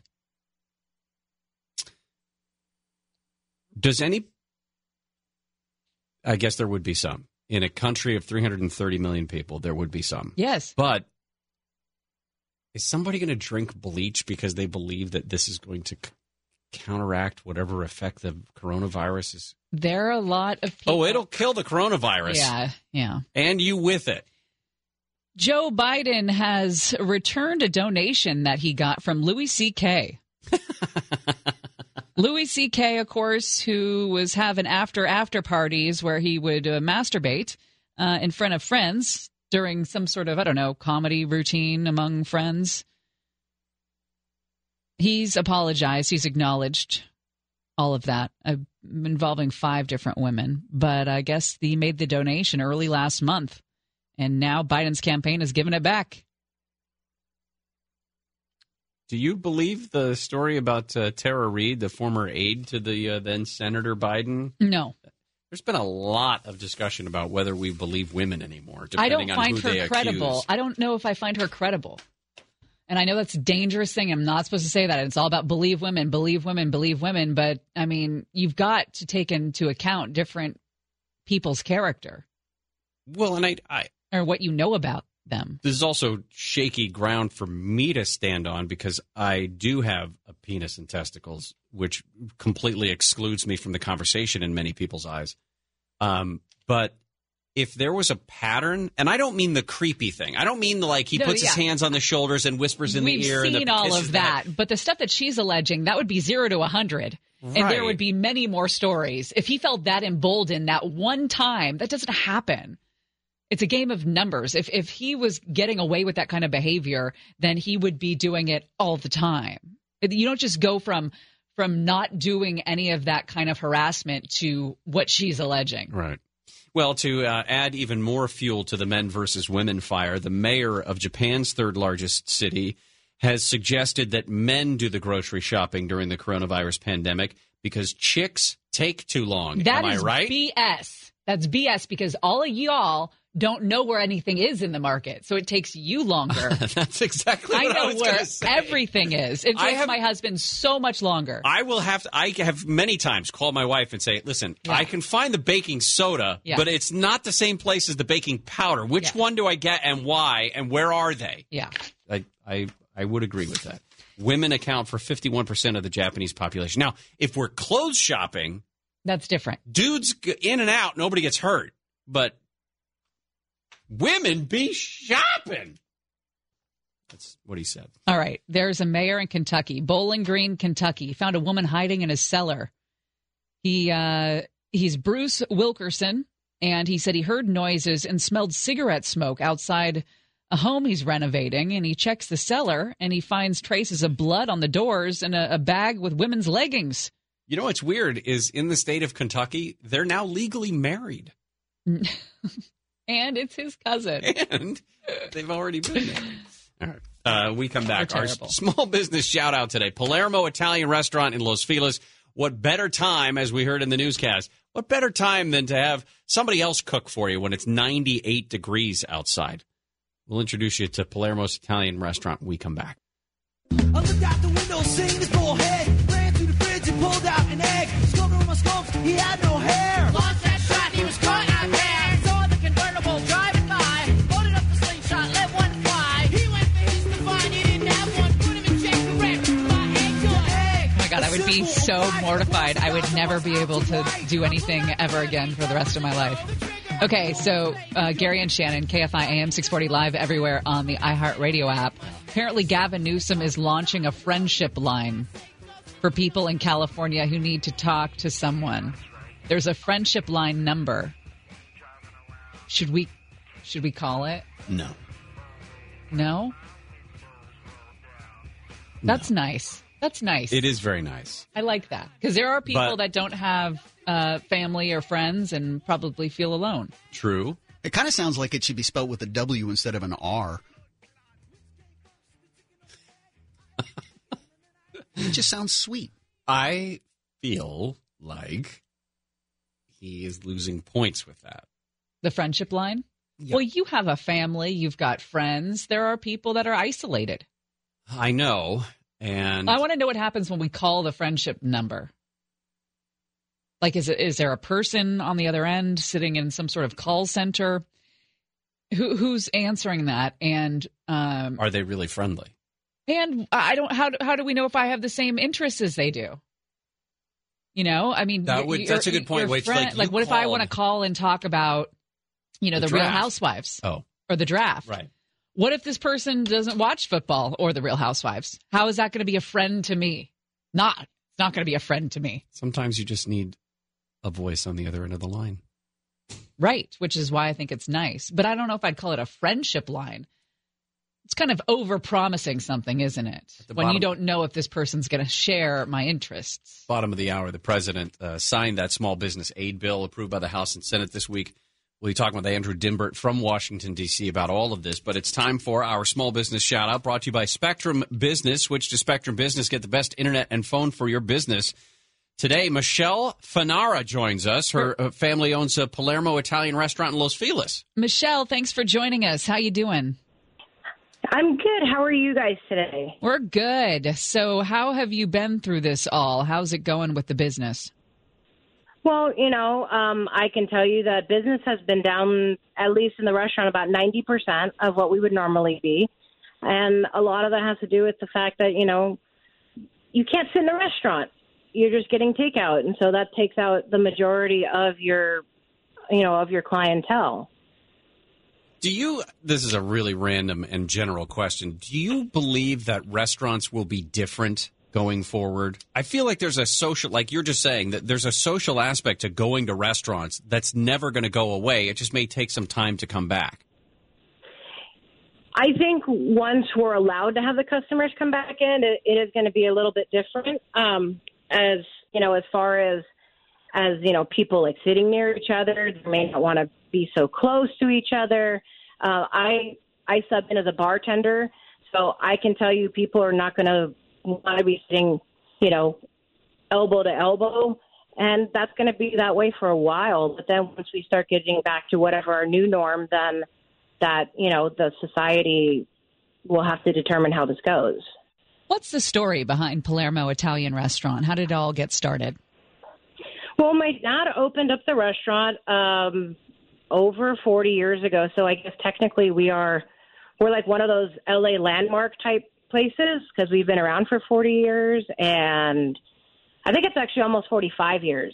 And my dad he's not from this country. He's from Sicily, which is from Italy, and he grew up as a poor, immigrant and came over to this country as another poor immigrant and just, worked his way through the ranks and became, he worked at San Antonio Winery, and then he opened up a restaurant and started out with 10 tables. And it was on a different street, 10 tables, and then we outgrew it. So now we're at a much bigger location, which we've been there for 37 years because I'm a year older than the location. And what are some of the standouts on your menu? What's very popular? Well, the pizza, I don't know if you guys remember, there used to be the show called LA's Best, and it was hosted by Tawny Little. So that was something that we actually beat out Spago's Pizza with the LA's Best when she was doing that judging. So that it's the pizza, and it just all kind of there's a bunch of random things. I personally like our raviolis because we make those. We make those in house. Oh, that's cool. I love homemade ravioli. When it comes really good. When it comes to any ravioli, I shouldn't say any ravioli is good, but ravioli in general, it's like pizza. I mean, it just feels good. Exactly. You know what I mean? It's comforting. So, yeah. You guys, are you serving the full menu for delivery and online, or just certain parts of it? No, we do. We're serving our full menu, delivery online. You can actually call in. I know services like Grubhub and DoorDash and Postmates, they up the charges. So a lot of the times if you actually call into the restaurant, not to put those places out of business or those gig workers out of business, but a lot of times when you call into the restaurants, you actually are paying what the restaurant is going to charge and not what, Grubhub's extra fees are too. Oh, that's good. That's a good tip there. Our Fork reporter, Neil Saavedra, just texted me saying Palermo is fantastic. He hosts a food show here, so that's high praise right there. The menu looks incredible. Well, I mean, we have a fairly large menu. We downsized it maybe about a year ago. We took some items off of it. Like, for example, we used to have manicotti on there, but we don't have that anymore. We used to have a filet of sole dish, which I think I was the only person eating it. So we got rid of that one. That would be you and my mother. She orders that every single time we go to an Italian restaurant. Oh, yeah. So we had to get rid of that. And, we can, if it's not on the menu, though, sometimes we can actually still make it. Like, we don't have a vodka sauce on the menu, but we can make a vodka sauce. So I love those places too, where it's not on the menu and you ask for it. And like, oh, sure, we can do that. Those are the best. Absolutely. That's more of your homey restaurants that, it's like, oh yeah, sure, no problems, we got this. Hey, Michelle, you also have a martial arts studio in Duarte. Is that right? Yes, I do. I actually own and run it. That's one of like the 6 jobs that I do. But yeah, so I own and run a martial arts studio. I'm a sole proprietor. And so I'm actually teaching classes on Zoom right now, which it's not easy. Teaching karate on Zoom is definitely not an easy thing, but I'm still trying to do it. And I also have it's not CrossFit, but it's like a CrossFit class that I also run. And I'm doing those as much as I can. And, just trying to. We're all, like everybody, we're all just trying to survive this. Well, where can people find the martial arts studio and the Zoom classes? Well, the martial arts studio, you could actually go to our website. I'm going to be putting the Zoom information up today, actually, because it's pretty much just been, you can, if you're a student, you can just come into this. But I'll put up some Zoom information on it today. Our website address is valariduarte.net, and you can. And if it's not up there, you can always shoot me an email. I'm the one that personally emails you back from our email account, and I will give you all the Zoom information that you would need in order to jump in. I always give a week free to just try out the classes, see if you like it. Oh, that's cool. How are you going to know if you're going to like something if you only take like 1 class or 2 classes? But if you have maybe 3-4 classes, then it's like, okay, yeah, now I'm getting this.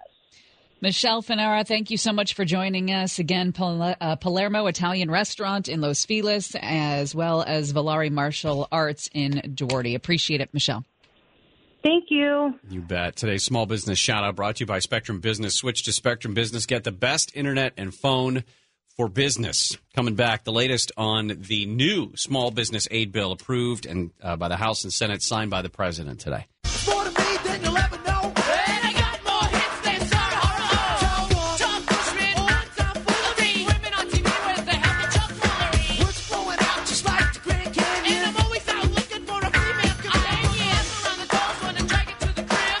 Stop boxing. Put on big. Wheeling and dealing, I make a little bit of a steal. I bring it back to the place. And I'm feeling. Gary and Shannon, KFI AM 640, live everywhere on the iHeartRadio app. Friday, April 24th, Day Pizza, as we call it. A couple things that we've been watching. The governor is giving his daily briefing on the coronavirus and California. A couple things that he mentioned. Number one, good news is that the hospitalization numbers have stabilized up and down the state. That while ICU admissions have gone up by about 1%, that's a small enough increase that it looks as if things have been stabilizing quite a bit when it comes to the numbers. And again, those aren't the number of cases because we've seen increases in testing. So, of course, the numbers are going to go up. It's the number of hospitalizations, he says, that have been stabilized. Also, in terms of the friendship line that was established, a 888 toll-free line you could call for a friend, United Airlines has decided that they will turn over their call centers basically to the state and allow them to use the call centers for wellness checks on people. Well, that's nice. Because there's going to be a series of phone calls that need to be made, especially as we get into this area of reopening where there are still going to be pockets of members of the community that are going to be under quarantine orders, that there's an opportunity for us to go and still check on people to make sure everything's okay. Michelle wrote to us. She said, my sister-in-law's coworker got a call from the phone number one up from his. It was an elderly woman who has no family. She asked if she could just talk to her for a little while because she was lonely. He talked to her for over an hour and told her she could call back if she got lonely again. Ugh. It's nice to have a friendship line. I agree. All right, but I'm not going to call it because I don't want to take up the... No, but I do. I am curious to see who's answering that. I mean, how many people are involved? What goes on? Stuff still going on in Washington, D.C. It's time for Swamp Watch. Drain the swamp. We're going to drain the swamp of Washington. We're going to have fun doing it. We're all doing it together.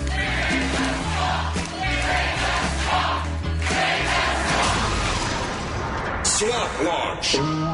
Well, the president signed a big massive bill today to help employers and hospitals under stress. Andrew Dimbert joins us from D.C. with the latest. Andrew, what's in this massive bill? Well, it's mostly to replenish the Paycheck Protection Program, right? And the president signed it into law earlier this afternoon. Most of this money, it's a $484 billion package. Most of this money will go towards small businesses and helping them secure loans, but another portion of it will go towards hospitals as well as ramp up national COVID-19 testing efforts. There was some criticism that came in pretty hot and heavy over companies that got some money from the original bill that shouldn't have, if nothing else, just because of the PR version of it, that they are big companies that are getting money that should go to smaller companies. Were there any new provisions in this bill to try to prevent that? Yes, absolutely. In fact, actually, yesterday at his briefing, President Trump said that he is asking all of those large companies and publicly traded corporations to return any money that they may have gotten from the Paycheck Protection Program. And in this round of stimulus, refunding that Paycheck Protection Program, a subcommittee was created that will not only oversee this money, but also report fraud and misuse. And here's the thing, they'll also now have power to subpoena companies and CEOs who abuse this program or unjustly receive money that was not intended for them. How soon can businesses expect to see this? Well, if we go off of the last round of stimulus, it took about a week, a little bit less, for businesses to start actually receiving some of those funds from the Paycheck Protection Program. But they can start receiving it, probably expected in a little shorter time than that, maybe perhaps in a couple of days, because many companies, we're hearing as many as 1 million, were stuck in the pipeline of the application process, meaning they already applied to get some of those loans, but the money dried up last week. They'll be at the top of the list. They don't necessarily have to reapply. Now they just have to wait to actually get approved and get that funding. So they'll be first. Other businesses that maybe didn't get a chance to apply last week or in the last round of funding will also have that opportunity as well. Then the basics of this in terms of the physical moving of the money, the government gives this money to the banks, is it? And then the banks get to decide where it goes? More or less, yeah. And that was actually kind of an issue that has been addressed. Well, it was addressed really in the last round of stimulus towards the end as that money started to run out. You had small businesses that were complaining that, look, we don't normally do our banking with large banks. We use PayPal. We use Intuit. So about halfway through the money running out the last go-around, the government made some changes and allowed some of those smaller financial tech companies to participate in the Paycheck Protection Program, and they can fully now participate in this round of stimulus as well. All right, Andrew Dimbert, thank you so much. Great info as always. Thank you. All right, we come back. Some of these states we've been seeing, like Georgia, begin the process of reopening, or at least loosening some of the restrictions for people to stay at home. We'll talk about that. Alex Stone is going to join us to talk about what other states are doing around the country. Mike.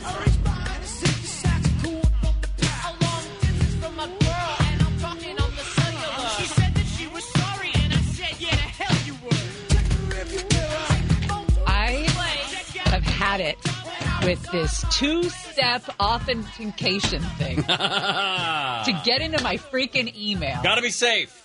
You never know who's out there trying to track you down. God. You okay? It's just so lame. It's like the refrigerator emails that we haven't gotten, thank God. No, I mean, I really like that guy. I just don't need a refrigerator email every Friday telling me that it's going to be cleaned out over the weekend. Have you seen the iceberg in our fridge, by the way? Yeah, what are we going to do about that? I don't know. You got to take it down. You got to take the refrigerator down to the other room down there and drain it. The kitchen? Yeah. It's bad. It's really bad. I never noticed it before. I don't know how to do that. That seems like man's work. Seriously? We are in the middle of Swamp Watch, and we are talking about some of the states who have decided to open things up a little early, loosen that stay-at-home restriction. The map is all over the place. If you've seen, some of the news channels have been doing a map of the United States and then color-coding when states are going to reopen and start to ease some of these restrictions, and it's just all over the place because each state has been different in terms of how they've, number one, handled everything, number two, when they closed everything down, and number three, what the expectation is going forward in terms of their testing and how widespread this thing is, if at all. Alex Stone, our friend, working from home, aren't you, Alex, right? Yeah, still am. How you guys doing? Good. Great. How are you doing Smells over like there? sourdough bread.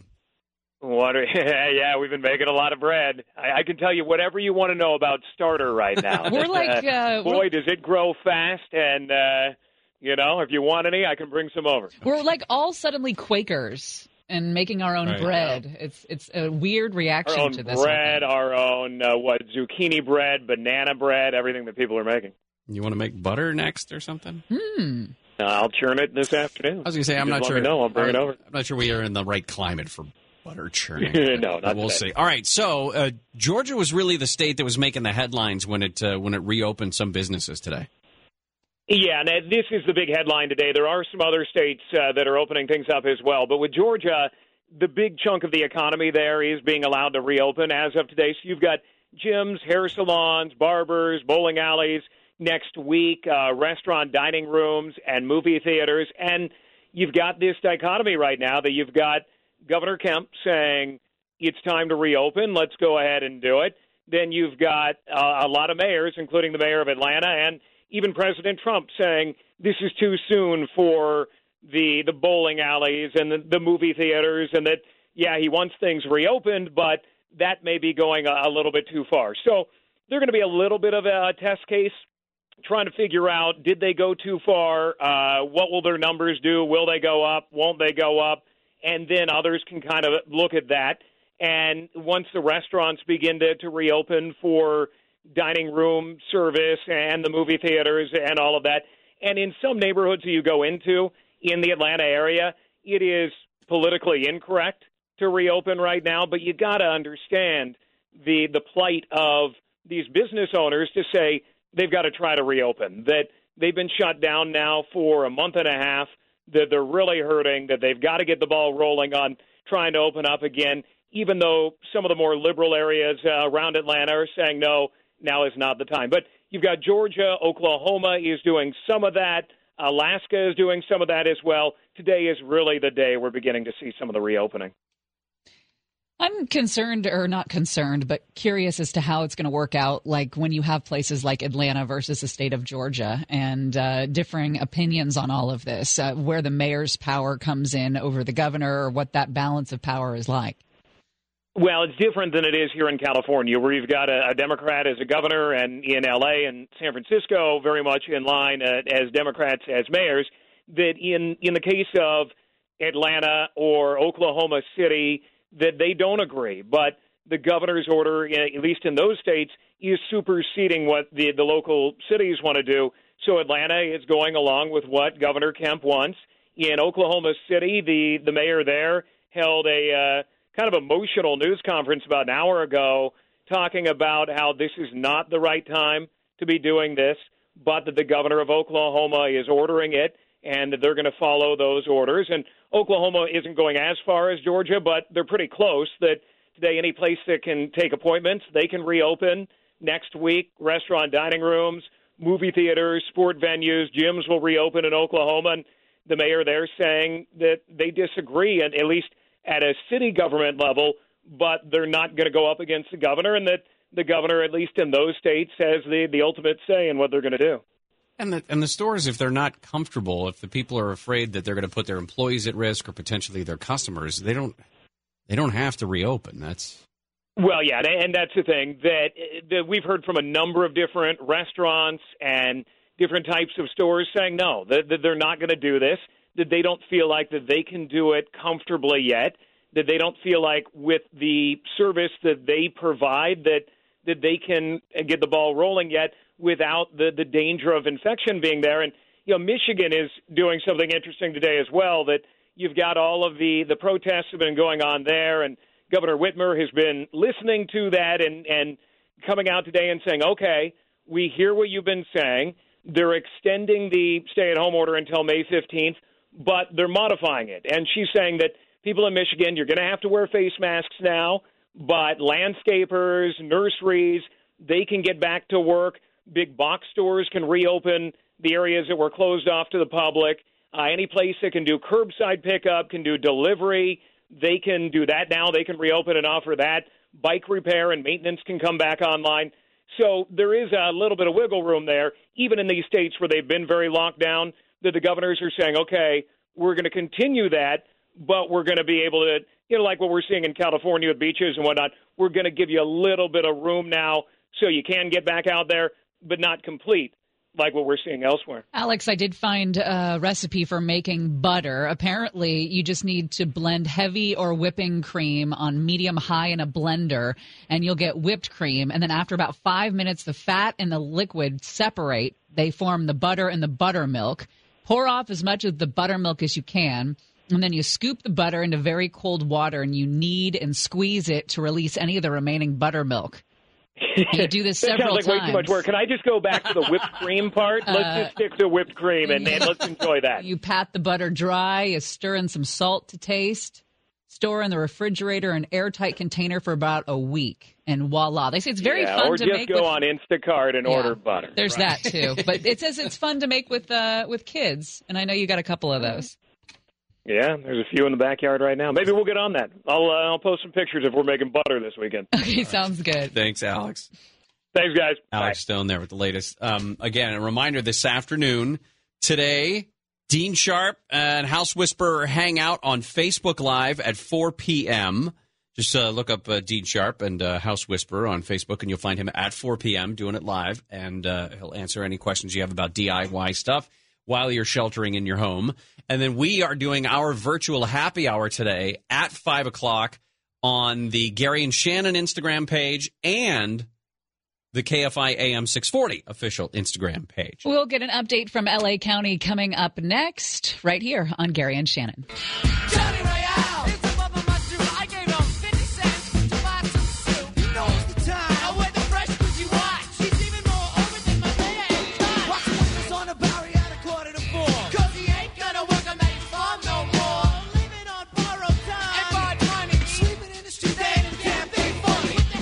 Gary and Shannon, KFI AM 640, live everywhere on that iHeartRadio app. Just to wrap up some of the things that the governor said today, among other things, there's a good partnership that he has announced that is one of those places that's going to, it's a FEMA partnership with restaurants and meals to give meals to seniors. We're going to go to Los Angeles County, the Hall of Administration, downtown L.A., Dr. Barbara Ferrer about to take the podium. Good afternoon, everyone, and thank you so much, Supervisor Barger, and to the entire Board of Supervisors. I feel very fortunate to work under your leadership, Supervisor, and I know I've benefited enormously from your strength and from your vision. To update you on our current status, I'm sad to report an additional 52 deaths today from COVID-19. 43 of these people who died are over the age of 65, and 34 people over the age of 65 who passed away had underlying health conditions. 7 people who died are between the ages of 41 and 65, and all of these people had underlying health conditions. The one person who passed away, who was between the ages of 18 and 40, also had underlying health conditions. We don't have this information for the one case that's being reported today by the city of Pasadena. This does bring the total number of deaths to 848 for the entire county. One death previously reported was found to be from another jurisdiction. 91% of all of the people who have died in L.A. County from COVID-19 did have underlying health conditions. This demonstrates the need for people who have serious health conditions to remain at home, avoid close contact with other people as much as is possible, and at the very first sign of illness, we ask that you contact your provider. If you don't have a healthcare provider, please call 211, and they can make sure that you're connected with a provider in your community. For the 771 people who have passed away, where we have information on their race and ethnicity, 15% who died were African American, 18% were Asian, 1% are Native Hawaiian and Pacific Islander, 37% are Latinx, 28% are white, and 1% identified with another race or ethnicity. To those of you who are grieving the loss of a loved one from COVID-19, We're really completely sorry for your loss, and we wish you and your family peace. We're reporting today 1,035 new cases, and this brings the total number of cases in LA County to 18,517. These cases include 518 cases that were reported by our partners in the city of Long Beach and 293 cases reported by the city of Pasadena. I'm also reporting 100 confirmed cases amongst people experiencing homelessness. This includes 55 people who were sheltered and now are appropriately isolated, and their close contacts are quarantined. The vast majority of people who tested positive who are sheltered were residing at the Union Rescue Mission, and we continue to work with the mission to both make sure that folks are isolating and quarantining, but also to conduct additional testing of both employees and guests. We are conducting an additional 7 investigations at shelters, and here we identify both residents and staff who need testing, isolation, and quarantine. 4,211 people who were positive for COVID-19 have at some point during their illness needed to be hospitalized. This is 23% of all positive cases. Currently, there's 1,858 people who are positive for COVID-19 that are in the hospital. 30% of these people are in the ICU, and 19% are on ventilators. These numbers have remained very stable over the last few weeks. So although we've seen an increase in the number of cases, the percent of people that needed to be hospitalized and the percent of people in the ICUs and using ventilators has remained fairly stable for the last few weeks. We're currently conducting 293 institutional we're currently investigating 293 institutional settings where there's at least one confirmed case of COVID-19. This is 7 additional investigations since yesterday. These include nursing homes, assisted living facilities, shelters, treatment centers, supportive living, and correctional facilities. The total number of confirmed cases in institutional settings has now risen to 5,339 people. This includes 3,847 residents and 1,492 staff. The large increase in the number of residents is because we have done a lot of testing in our facilities, and because of the increased testing, we've been able to identify many asymptomatic residents and staff who are positive for COVID-19. I am sad to report that 365 residents who lived in these institutional settings died from COVID-19, and this now represents 43% of all of our deaths across LA County. The majority of people who passed away did reside in our skilled nursing facilities. As part of our ongoing efforts to ensure the safety of employees and residents at skilled nursing facilities, we are announcing today that Dr. Davis will be issuing a new health officer order for all licensed congregate healthcare facilities. The order includes measures intended to reduce the transmission of COVID-19 at these facilities and to protect vulnerable residents as well as all of the employees. The order will require facilities to limit the entry to the facilities to only those people who need to work at the facility.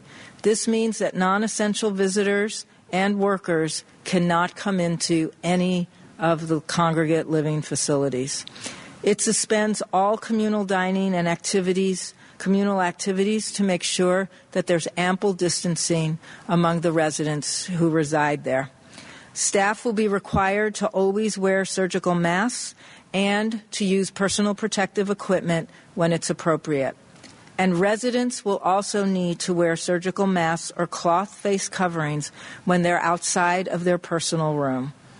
The facilities will be required to follow all of the recommended infection control guidelines, both from the federal government, the state government, and the local government here, our public health guidance.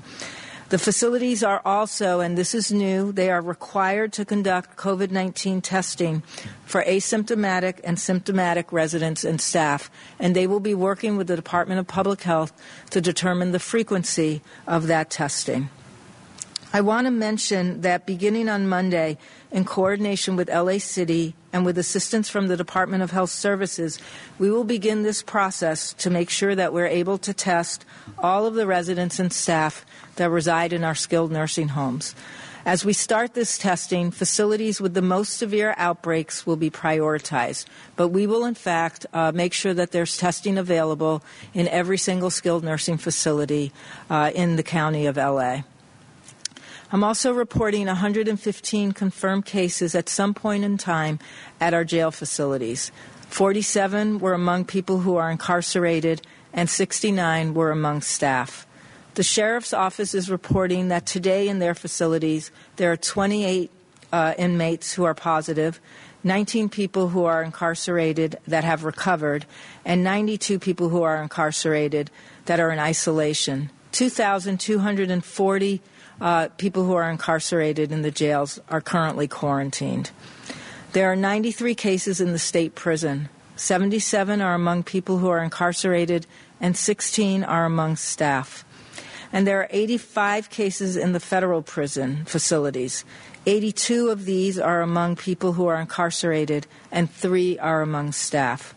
11 staff working in our juvenile facilities have also tested positive for COVID-19. We do post every day information by facility that includes the number of positive and suspect cases, as well as now, hopefully starting today, the number of people who have died amongst the residents and the staff. And you can see an updated report of all of our LA County cases on the Department of Public Health's website at publichealth.lacounty.gov. The Los Angeles County Sheriff Department today is reporting 61 positive cases among staff. 295 staff are still quarantined, and 612 staff have returned to work. The LA County Fire Department will be updating their numbers later today. And I want to thank Sheriff Villanueva and Chief Osby for tracking and reporting this data.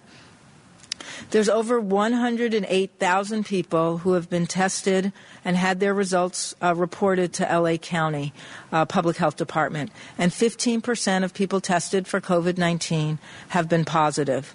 And I want to continue to encourage people who have symptoms to please get tested, and to note that this test only takes a few minutes. The information is confidential.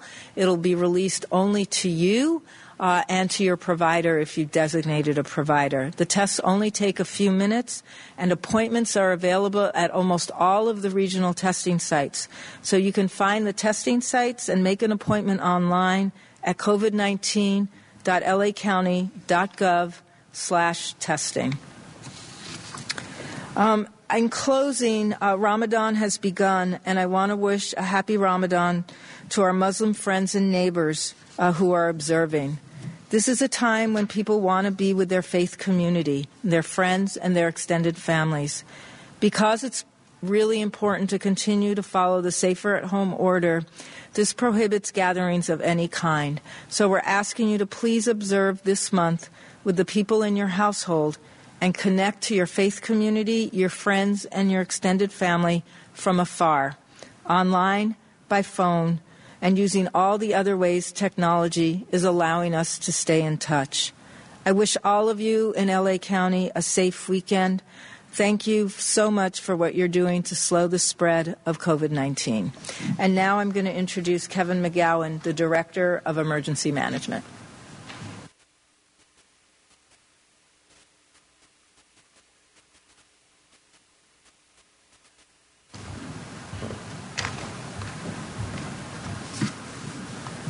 Good afternoon. Thank you, Dr. Ferrer. Kevin McGowan, the Director of the Office of Emergency Management and also the county's Emergency Operations Center. I wanted to share a few remarks today about our cooling centers. So as warm weather continues to arrive in Los Angeles County and we transition into summertime, we know that there's at-risk populations who might not have access to air-conditioned environments, and they might need some. So the county, in conjunction with our city partners, have activated about 10 cooling centers that are spaced throughout our county to provide emergency assistance if people can't have access to cooling. The emergency cooling centers are currently in operation starting today at 12 and going till 6 p.m. tonight, and then also tomorrow from 12 to 6. And we'll continue to reassess the need for cooling centers in the future based on the weather conditions. Our cooling centers are operated utilizing social distancing and safety practices that would be important for this pandemic. Information related to the cooling centers can be found on ready.lacounty.gov. That's ready.lacounty.gov. Or you can go to any of our county websites and access the information that's needed to find the closest cooling center to your location. With that, Ryan, we're now ready for questions.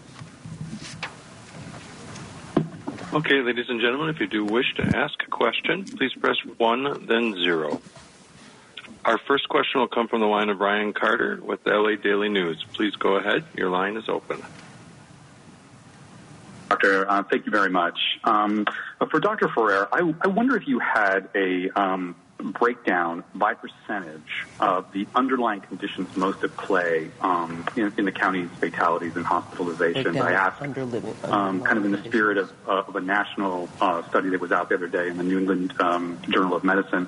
And do you have any concerns about how particularly younger adults with underlying conditions would sort of, I guess for lack of a better word, reintegrate into society once these measures are ended, and any corresponding concerns about sort of false senses of security? And forgive me for tagging this one on, but I did want to ask, did you request the National Guard assistance at nursing homes?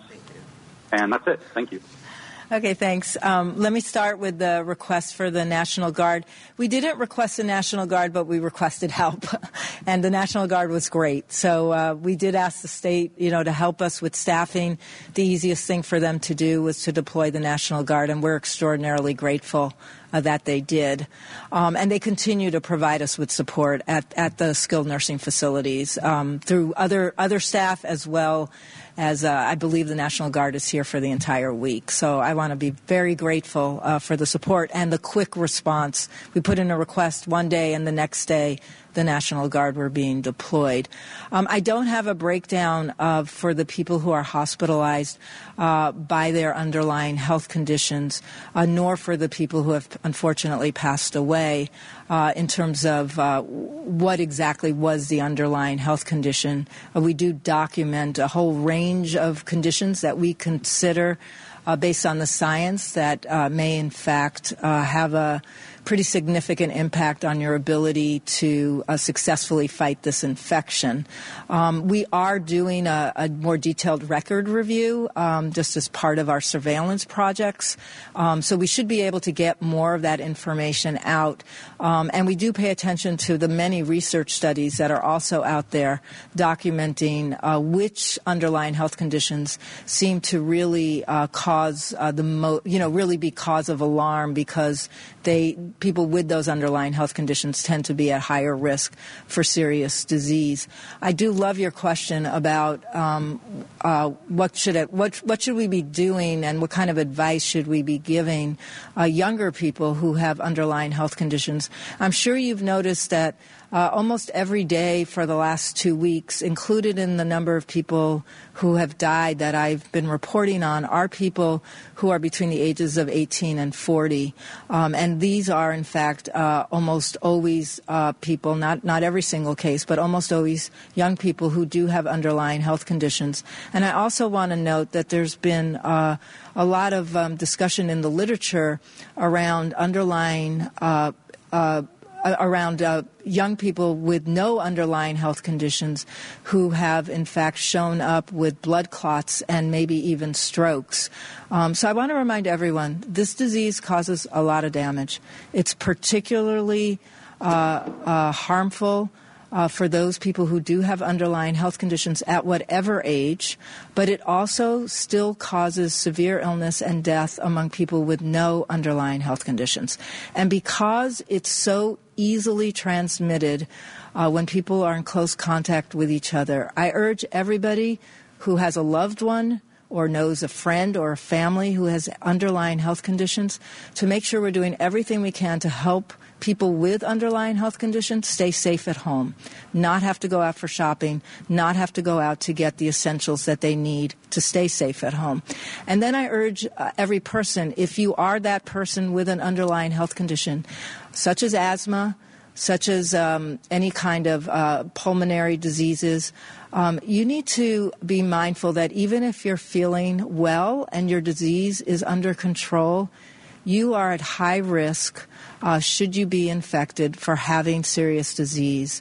And we're going to ask you to take special care, stay home, stay away from as many people as you can. Even in your household, you should be isolating wherever possible from others by keeping your distance, because we don't want you to end up with serious illness, and we'd like to do everything we can to support you so that you stay healthy.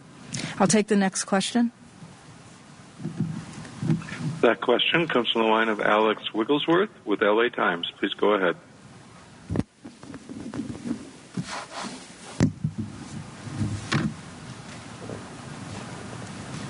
Go ahead.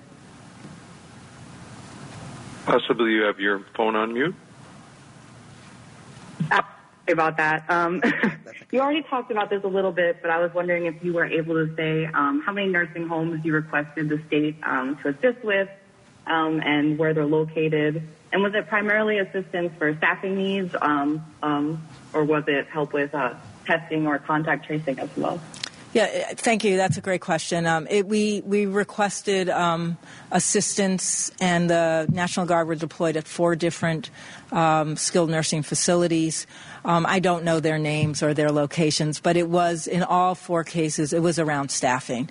As we've identified staff that are sick and or staff that are positive with COVID-19, they need to stay out of the workplace for an extended period of time. And in places where there are outbreaks, that can often mean that there are dozens of employees that appropriately are not coming into work. So we do have staffing issues in all of the nursing homes where we've had significant outbreaks. But thanks for your question. We'll take the next question.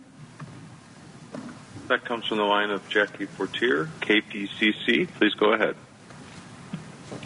Yeah, Dr. Ferrer, if you could please expound a little bit on what this asymptomatic testing will look like in nursing homes. I mean, how that's actually going to be facilitated.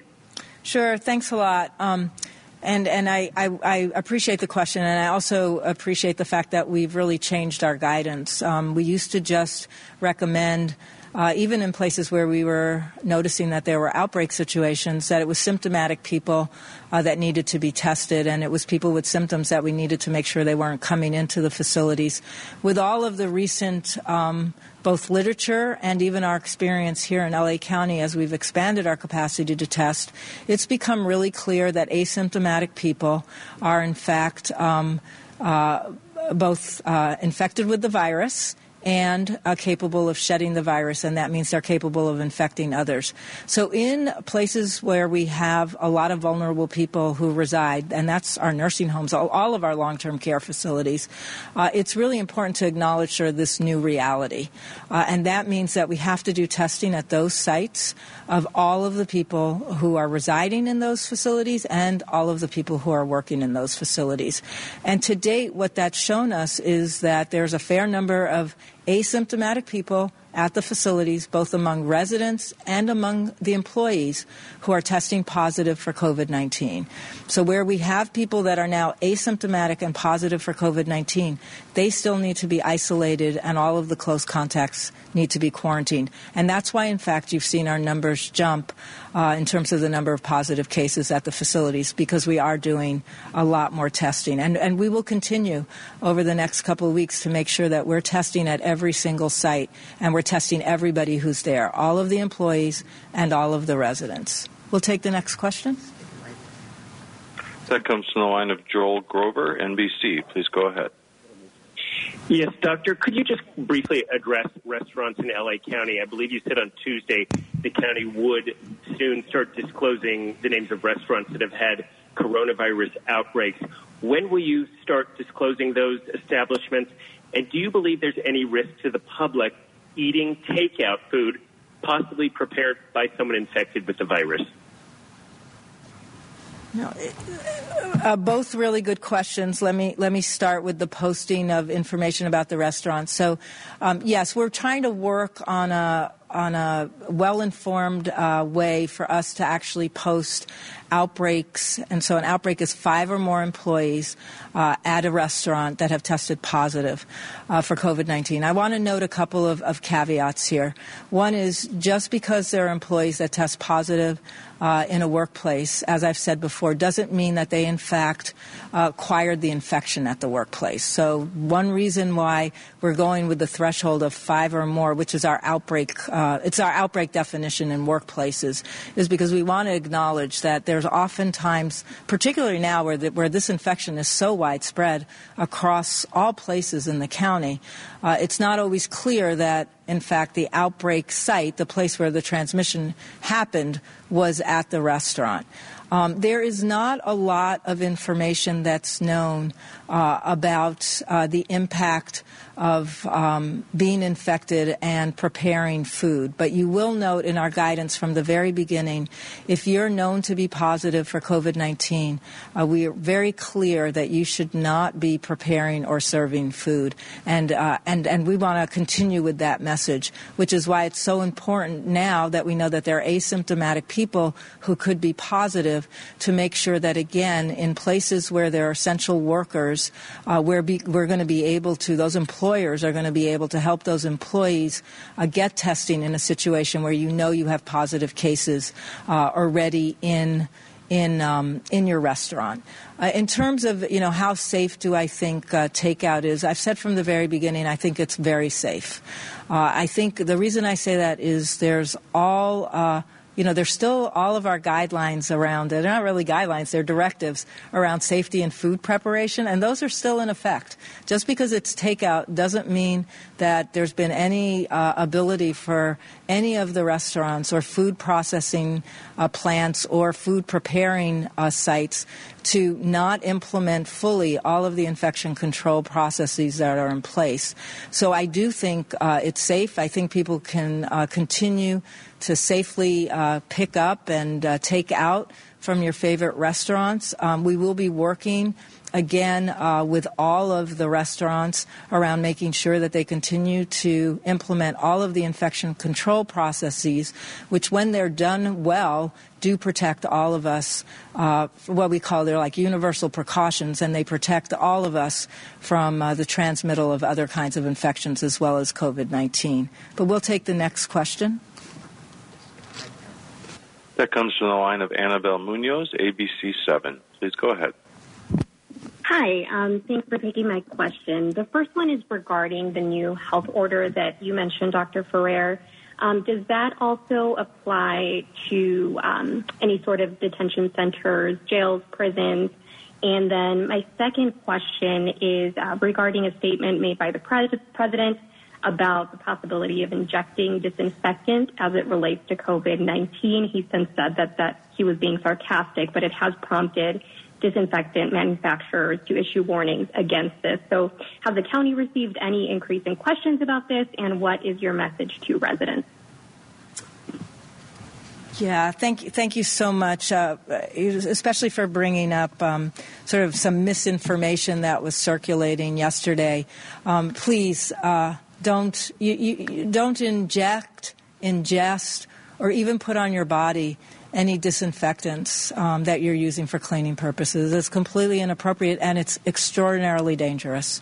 That's not what those products are meant for, and there's absolutely no scientific evidence that indicates that they would either be safe or that they can help prevent you from becoming infected, or if you are infected, they're not a therapeutic medicine to help you get better. So I'm so grateful for all of the disinfectant companies for making sure that they also put out that message. People die from ingesting some of these products. So I really hope everyone understands. If the president was being sarcastic, it doesn't really matter. The most important thing right now is that people have good information that they really shouldn't use those products for anything except for cleaning. And even now, you're going to read both on our websites and on other people's websites to be careful when you're cleaning that you don't inadvertently mix some products that really can't be safely mixed as you're doing your cleaning. Some of these products are harsh and they're extraordinarily dangerous. So thank you for bringing that up. And yes, we do want to make sure that the public understands that that information wasn't accurate, and please don't act on it. And your first question was... does the health officer... No, the health officer order really applies only to what we call long-term care facilities. I do want to note that we work very closely with the jails, with the sheriff's office, and with the Department of Health Services to make sure that there are similar controls in place in those settings to make them as safe as possible. That's particularly around infection control, quarantine, and isolation. But the health officer order is for long-term care facilities. So thanks for that question. We'll take the next question. That comes from the line of Claudia Pashuta, KNS News Radio. Please go ahead. Hi, thank you. I have a few questions. Will the order mandating testing be expanded to shelters? Also, on the new confirmed cases, do you know how much of that is backlog and how much is actual new cases being reported today? Will we be getting an update on the healthcare worker numbers? And any thought to expanding the testing for asymptomatic people to in-home supportive services workers and other caregivers working with high-risk people in their homes? Thank you. Thanks, Claudia. I'm going to let Dr. Galley answer the questions about the testing for other workers. The question about, I'll start with, I think the first question. Let me just make sure I have it down. Can I? Sorry.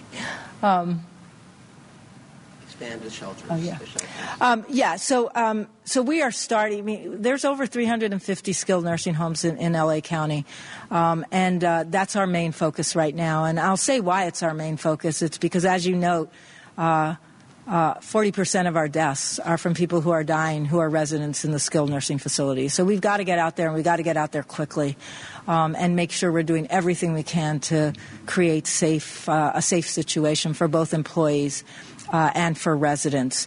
There are some sites, and I think Dr. Galley could talk to this as well, some of the larger shelters where we've already been doing some testing, but it's not covered under this order. So I just want to be clear.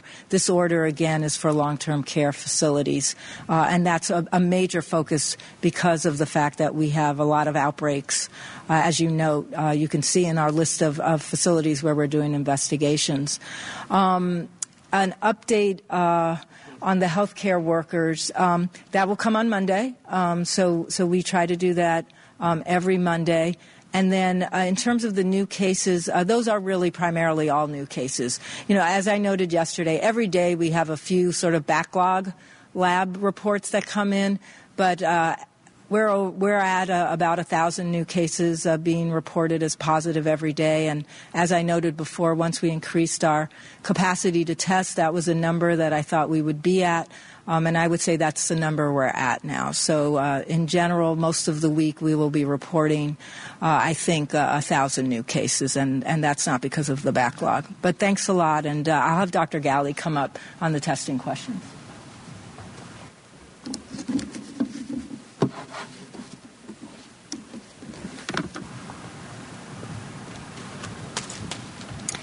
Hi. Thanks for the question on testing. While the current health officer order doesn't extend to the populations that were specifically mentioned, who are in correctional environments or who are homeless, this is absolutely going to be a core part of the strategy moving forward. So obviously the first priority is making sure that all people who are symptomatic get tested. After that, we absolutely need to work through in a prioritized fashion the strategy for priority populations, and then importantly the operational rollout of how asymptomatic populations would get systematically screened through a testing environment so that they can know if they've been exposed or have asymptomatic COVID-19 infection. And we're actively doing that. We're grateful. There was a motion that was posted on the agenda a couple of days ago led by Supervisor Hahn and co-sponsored by Supervisor Kuehl to report back on a strategy for skilled nursing facility testing as well as testing among the homeless populations, and we're grateful to the board for their leadership, as always, on those motions. In terms of the vulnerable populations, the first priority has to be the skilled nursing facilities. That's where the majority of the outbreaks have occurred, and sadly, that's where the majority of the deaths have occurred. And we need to make sure that there are adequate testing capacity that is in place at those institutional settings, and that includes both, obviously, for the outbreak as well as an asymptomatic screening approach. When you turn to the correctional environments, it's also equally important. Department of Health Services runs correctional health services in the LA County jails, and we are actively making sure that we have testing capacity in place so that individuals are either screened upon entry or that they're tested in a timely manner if they're in quarantine or isolation based on guidance from the CDC as well as other public health departments. And then we're also actively working on that prioritization among the homeless population. The first priority in that regard will be outbreaks in shelter settings or settings where there's a large number of individuals that are in a congregate living scenario. And so we need to make sure not only are the people who are symptomatic tested, but similar to the skilled nursing facilities, that there's a strategy and critically the operations in place to test all of the people who are in that setting, whether it's staff or residents. And then there's a variety of subpopulations after that first tier in terms of outreach to encampments, outreach in other settings besides those high volume outbreak shelters, and we'll be reporting out on that in the near future. We'll take one more question.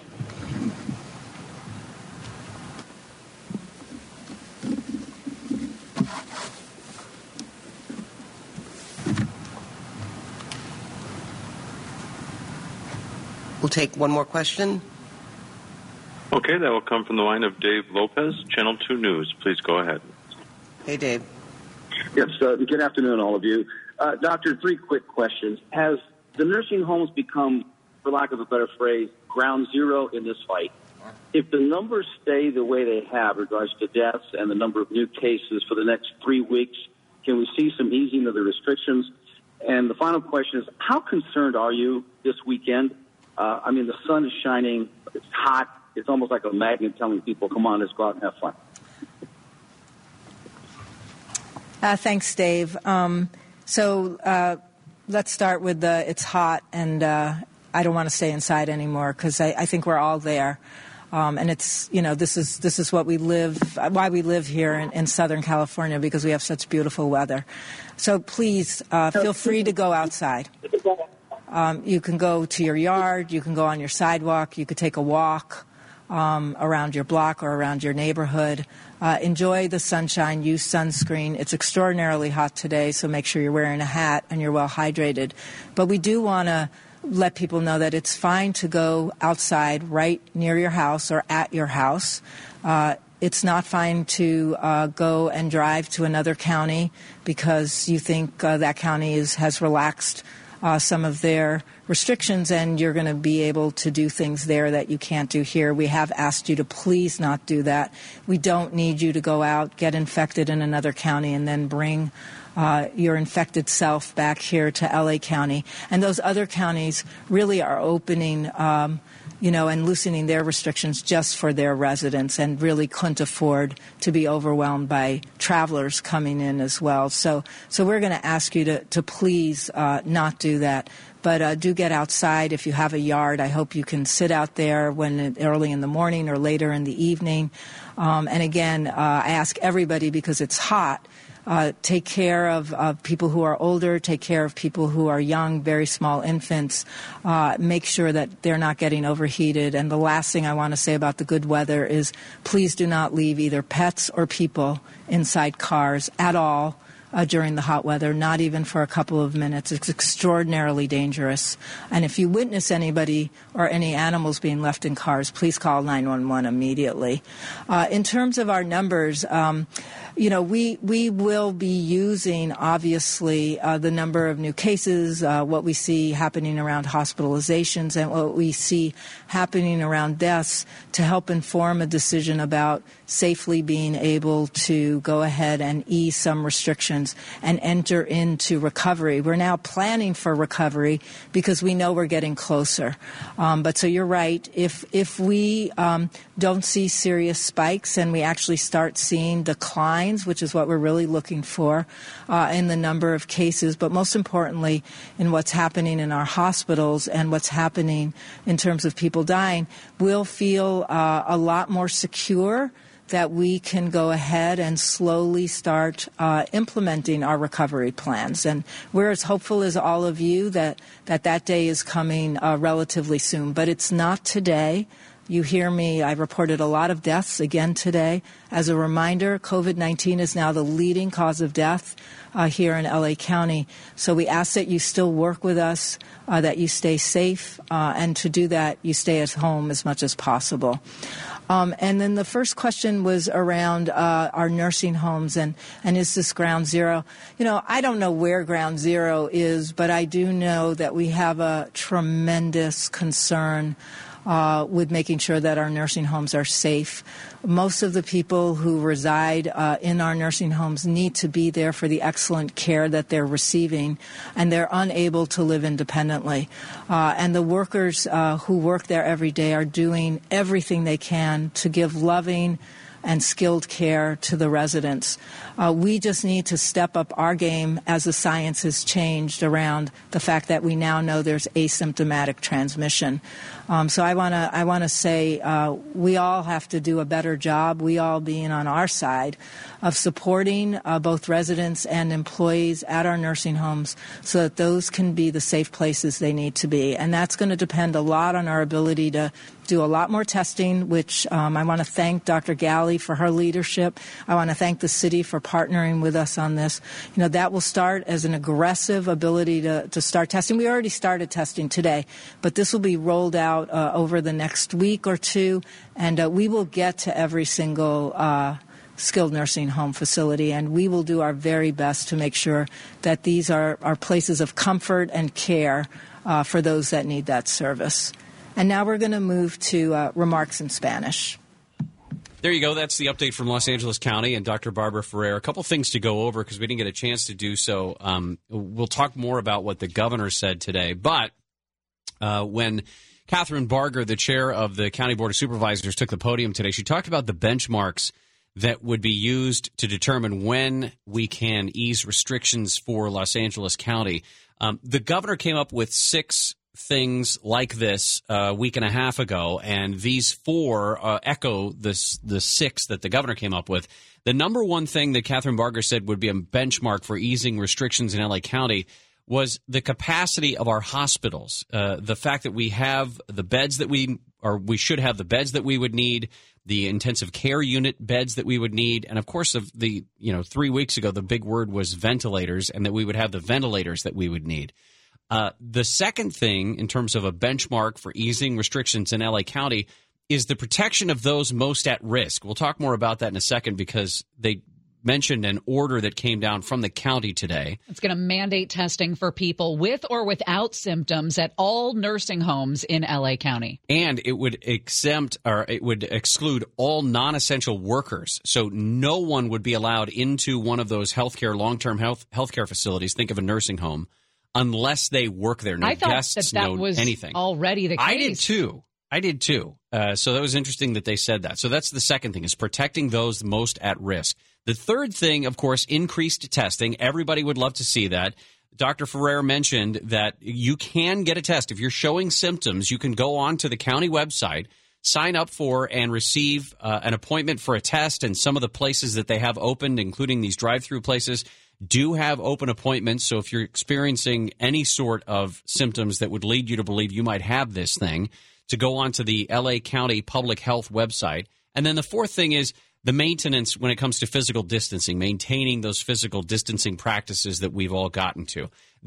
Those four things, in my mind, those four things are easily attainable if we're not already there. I mean, if you look at the capacity in our hospitals to handle what we've gotten so far, I know it's anecdotal, but I know nurses who are waiting for shifts. I know nurses who are not overwhelmed by the current situation that we find ourselves in. That's one of the reasons why the governor reduced that threshold there for surgeries and scheduled surgeries that need to happen, that not just emergency surgeries, but things that could develop into emergencies because hospitals are losing so much money. So you could argue that we're on the verge of making that number one thing, the capacity in hospitals. That's a reality. We have the ability to handle upticks in cases. All right, let's take a quick break and then come back with that huge stat.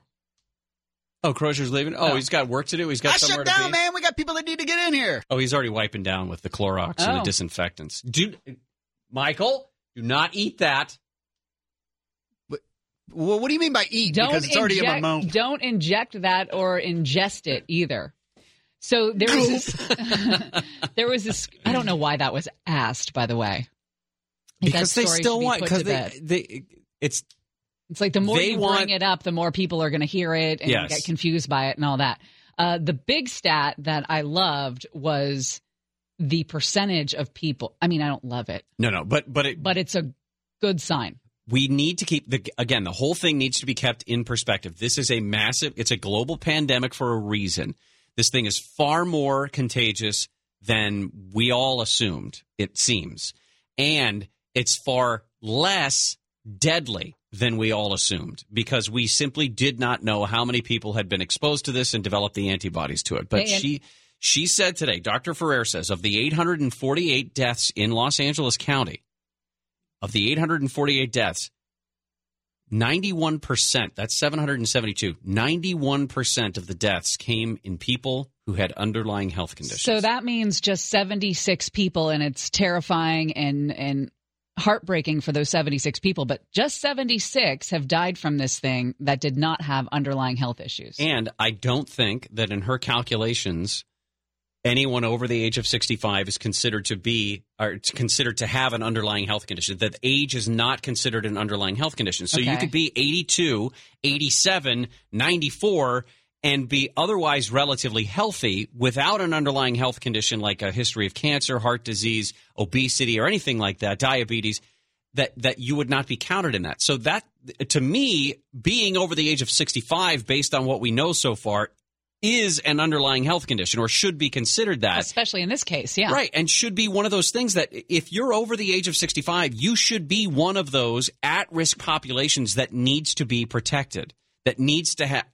I don't want to put a fence up around people, but you and I have a responsibility to be able to identify the people in our lives who do have those underlying health conditions, and we have a responsibility to make sure that we do not subject them to any sort of possibility of infection. Right. Which means, that may mean that we do the grocery shopping for them, we deliver meals for them, that we check in on them. Those types of things need to be done.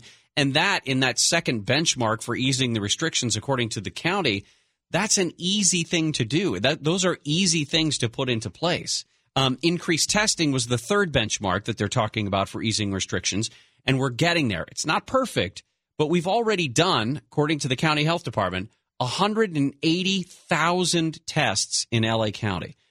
And that's a significant number. It's not big enough, but it is a significant number. And then the fourth thing, the benchmark for easing the restrictions for the county, the maintenance of this physical distancing. We said this before. People are not going to immediately stop what it is that they're doing. Listen, you have a mask in your car. I have like 3 masks in my car and a couple of gloves. And I understand the importance of wearing that mask in public. I don't like it, but I understand the reason for it.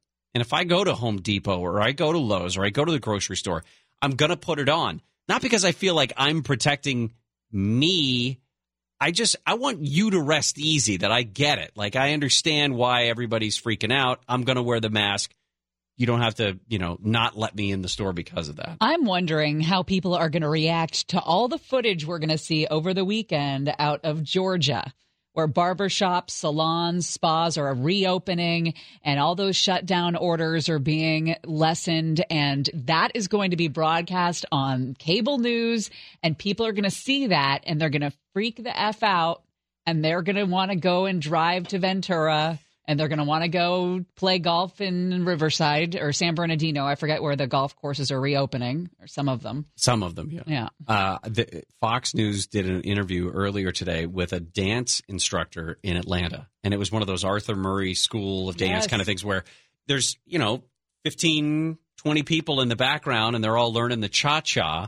And he was standing there with he had a mask in one hand and a giant tub of Lysol wipes in the other hand, explaining how it was that they were going to be able to do a dance class of all things while still maintaining their social distance, which is what that's the big deal, right? We've got to, you can reopen your business as long as you maintain social distancing. Everybody in that room was at least 6 feet apart from whoever else was in that room. How do you learn the cha-cha 6 feet apart? Well, that you can. My dance space, your dance space? Right. Pretend my hand is on your lower Swayze. back. And you are? It's a Dirty Dancing reference that only women understand. And I'm sorry for using it. The only reference I know is that nobody puts baby in a corner. Yeah. It's time for you to see Dirty Dancing again. No. God. What do you mean, no? Hey, should we pick a movie for this weekend? I thought we were going to do that on Sunday. We were going to pick it on Sunday? Yeah. But we're going to announce it on Sunday. But we're not here on Sunday. I know, but we can do it on social media. That's why everybody should be following us. At Gary and Shannon on Twitter, at Gary and Shannon on Instagram, on Facebook as well. Okay, I wanted to mention a couple of other things about what the governor said earlier today in terms of what's going on statewide for the coronavirus response. There will be a new toll-free friendship line, a friendship phone line, where if you are one of those people who find yourself alone and looking for somebody, listen. Call Gary. As simple as I need somebody to talk to. 626. Easy. Do we have that number, by the way, that the governor announced? I didn't write it down. I know it's a 888 number, so that should narrow it down. Oh, I'll get it. I know it is. So the friendship line was established, and there will be people answering the phones just to talk. 888-670-1360. 888-670-1360. Or you can call Petros on the Textoso line. Oh, that's good. If you've got that number. I've heard he's accepting calls. A positive thing that came out of Governor Newsom's news conference today was that the hospitalization numbers across California have been stabilizing. And that while the intensive care unit admissions had bumped up by 1%, that's a small enough percentage that the governor appeared to be, and again, this is me reading into his body language and to the language that he was using, appeared to be pretty confident that we've reached some sort of a plateau in California. The unfortunate thing is going into the weekend, we see these numbers fluctuate wildly because for some reason there's a lack of testing over the weekend, or there's a lack of reporting over the weekend, so Monday's numbers always come back weird. Yeah. Tuesday, Wednesday, Thursday numbers are going to be the ones that we look forward to. FEMA, here's another thing from Governor Newsom. FEMA is going to be partnering with local governments and restaurants to provide meals for seniors. An estimated 1.2 million seniors live alone throughout the state of California. And FEMA is going to put together a program and working with these restaurants, which is great. Yeah. Because that's a lifeline to these restaurants to try to keep them afloat at something in some way, and then provide those meals for seniors. And then finally, United Airlines has come forward, and some of their call centers that are located in California are going to be transitioned over, instead of doing customer service for, the 4 people in the world who are flying anywhere right now. United Airlines call centers are going to be rolled over to do wellness checks on people and to call seniors or people who are at risk health-wise to make sure that everybody's going to be okay. I was thinking about seniors and about that time in your life, and I think it's been kind of unchanged for a lot of them who don't get out and around a lot anymore. Which is too bad. It is too bad. I mean, it's too bad. Saying, like, when it's all over, let's still remember. When which part is it? Oh, you mean in general right. When it's all over, not when... Like checking up on people and all that. When they pass away. Good Lord. Today, on Facebook Live at 4 o'clock, Dean Sharp is going to be doing... Going to be doing a live event on Facebook Live. If you go to Dean Sharp, the House Whisperer on Facebook, you will find his hour-long event there. You can ask him questions about DIY information, about things that you're doing while you're stuck at home, of course. And then we, at 5 o'clock today, are going to be doing our virtual happy hour.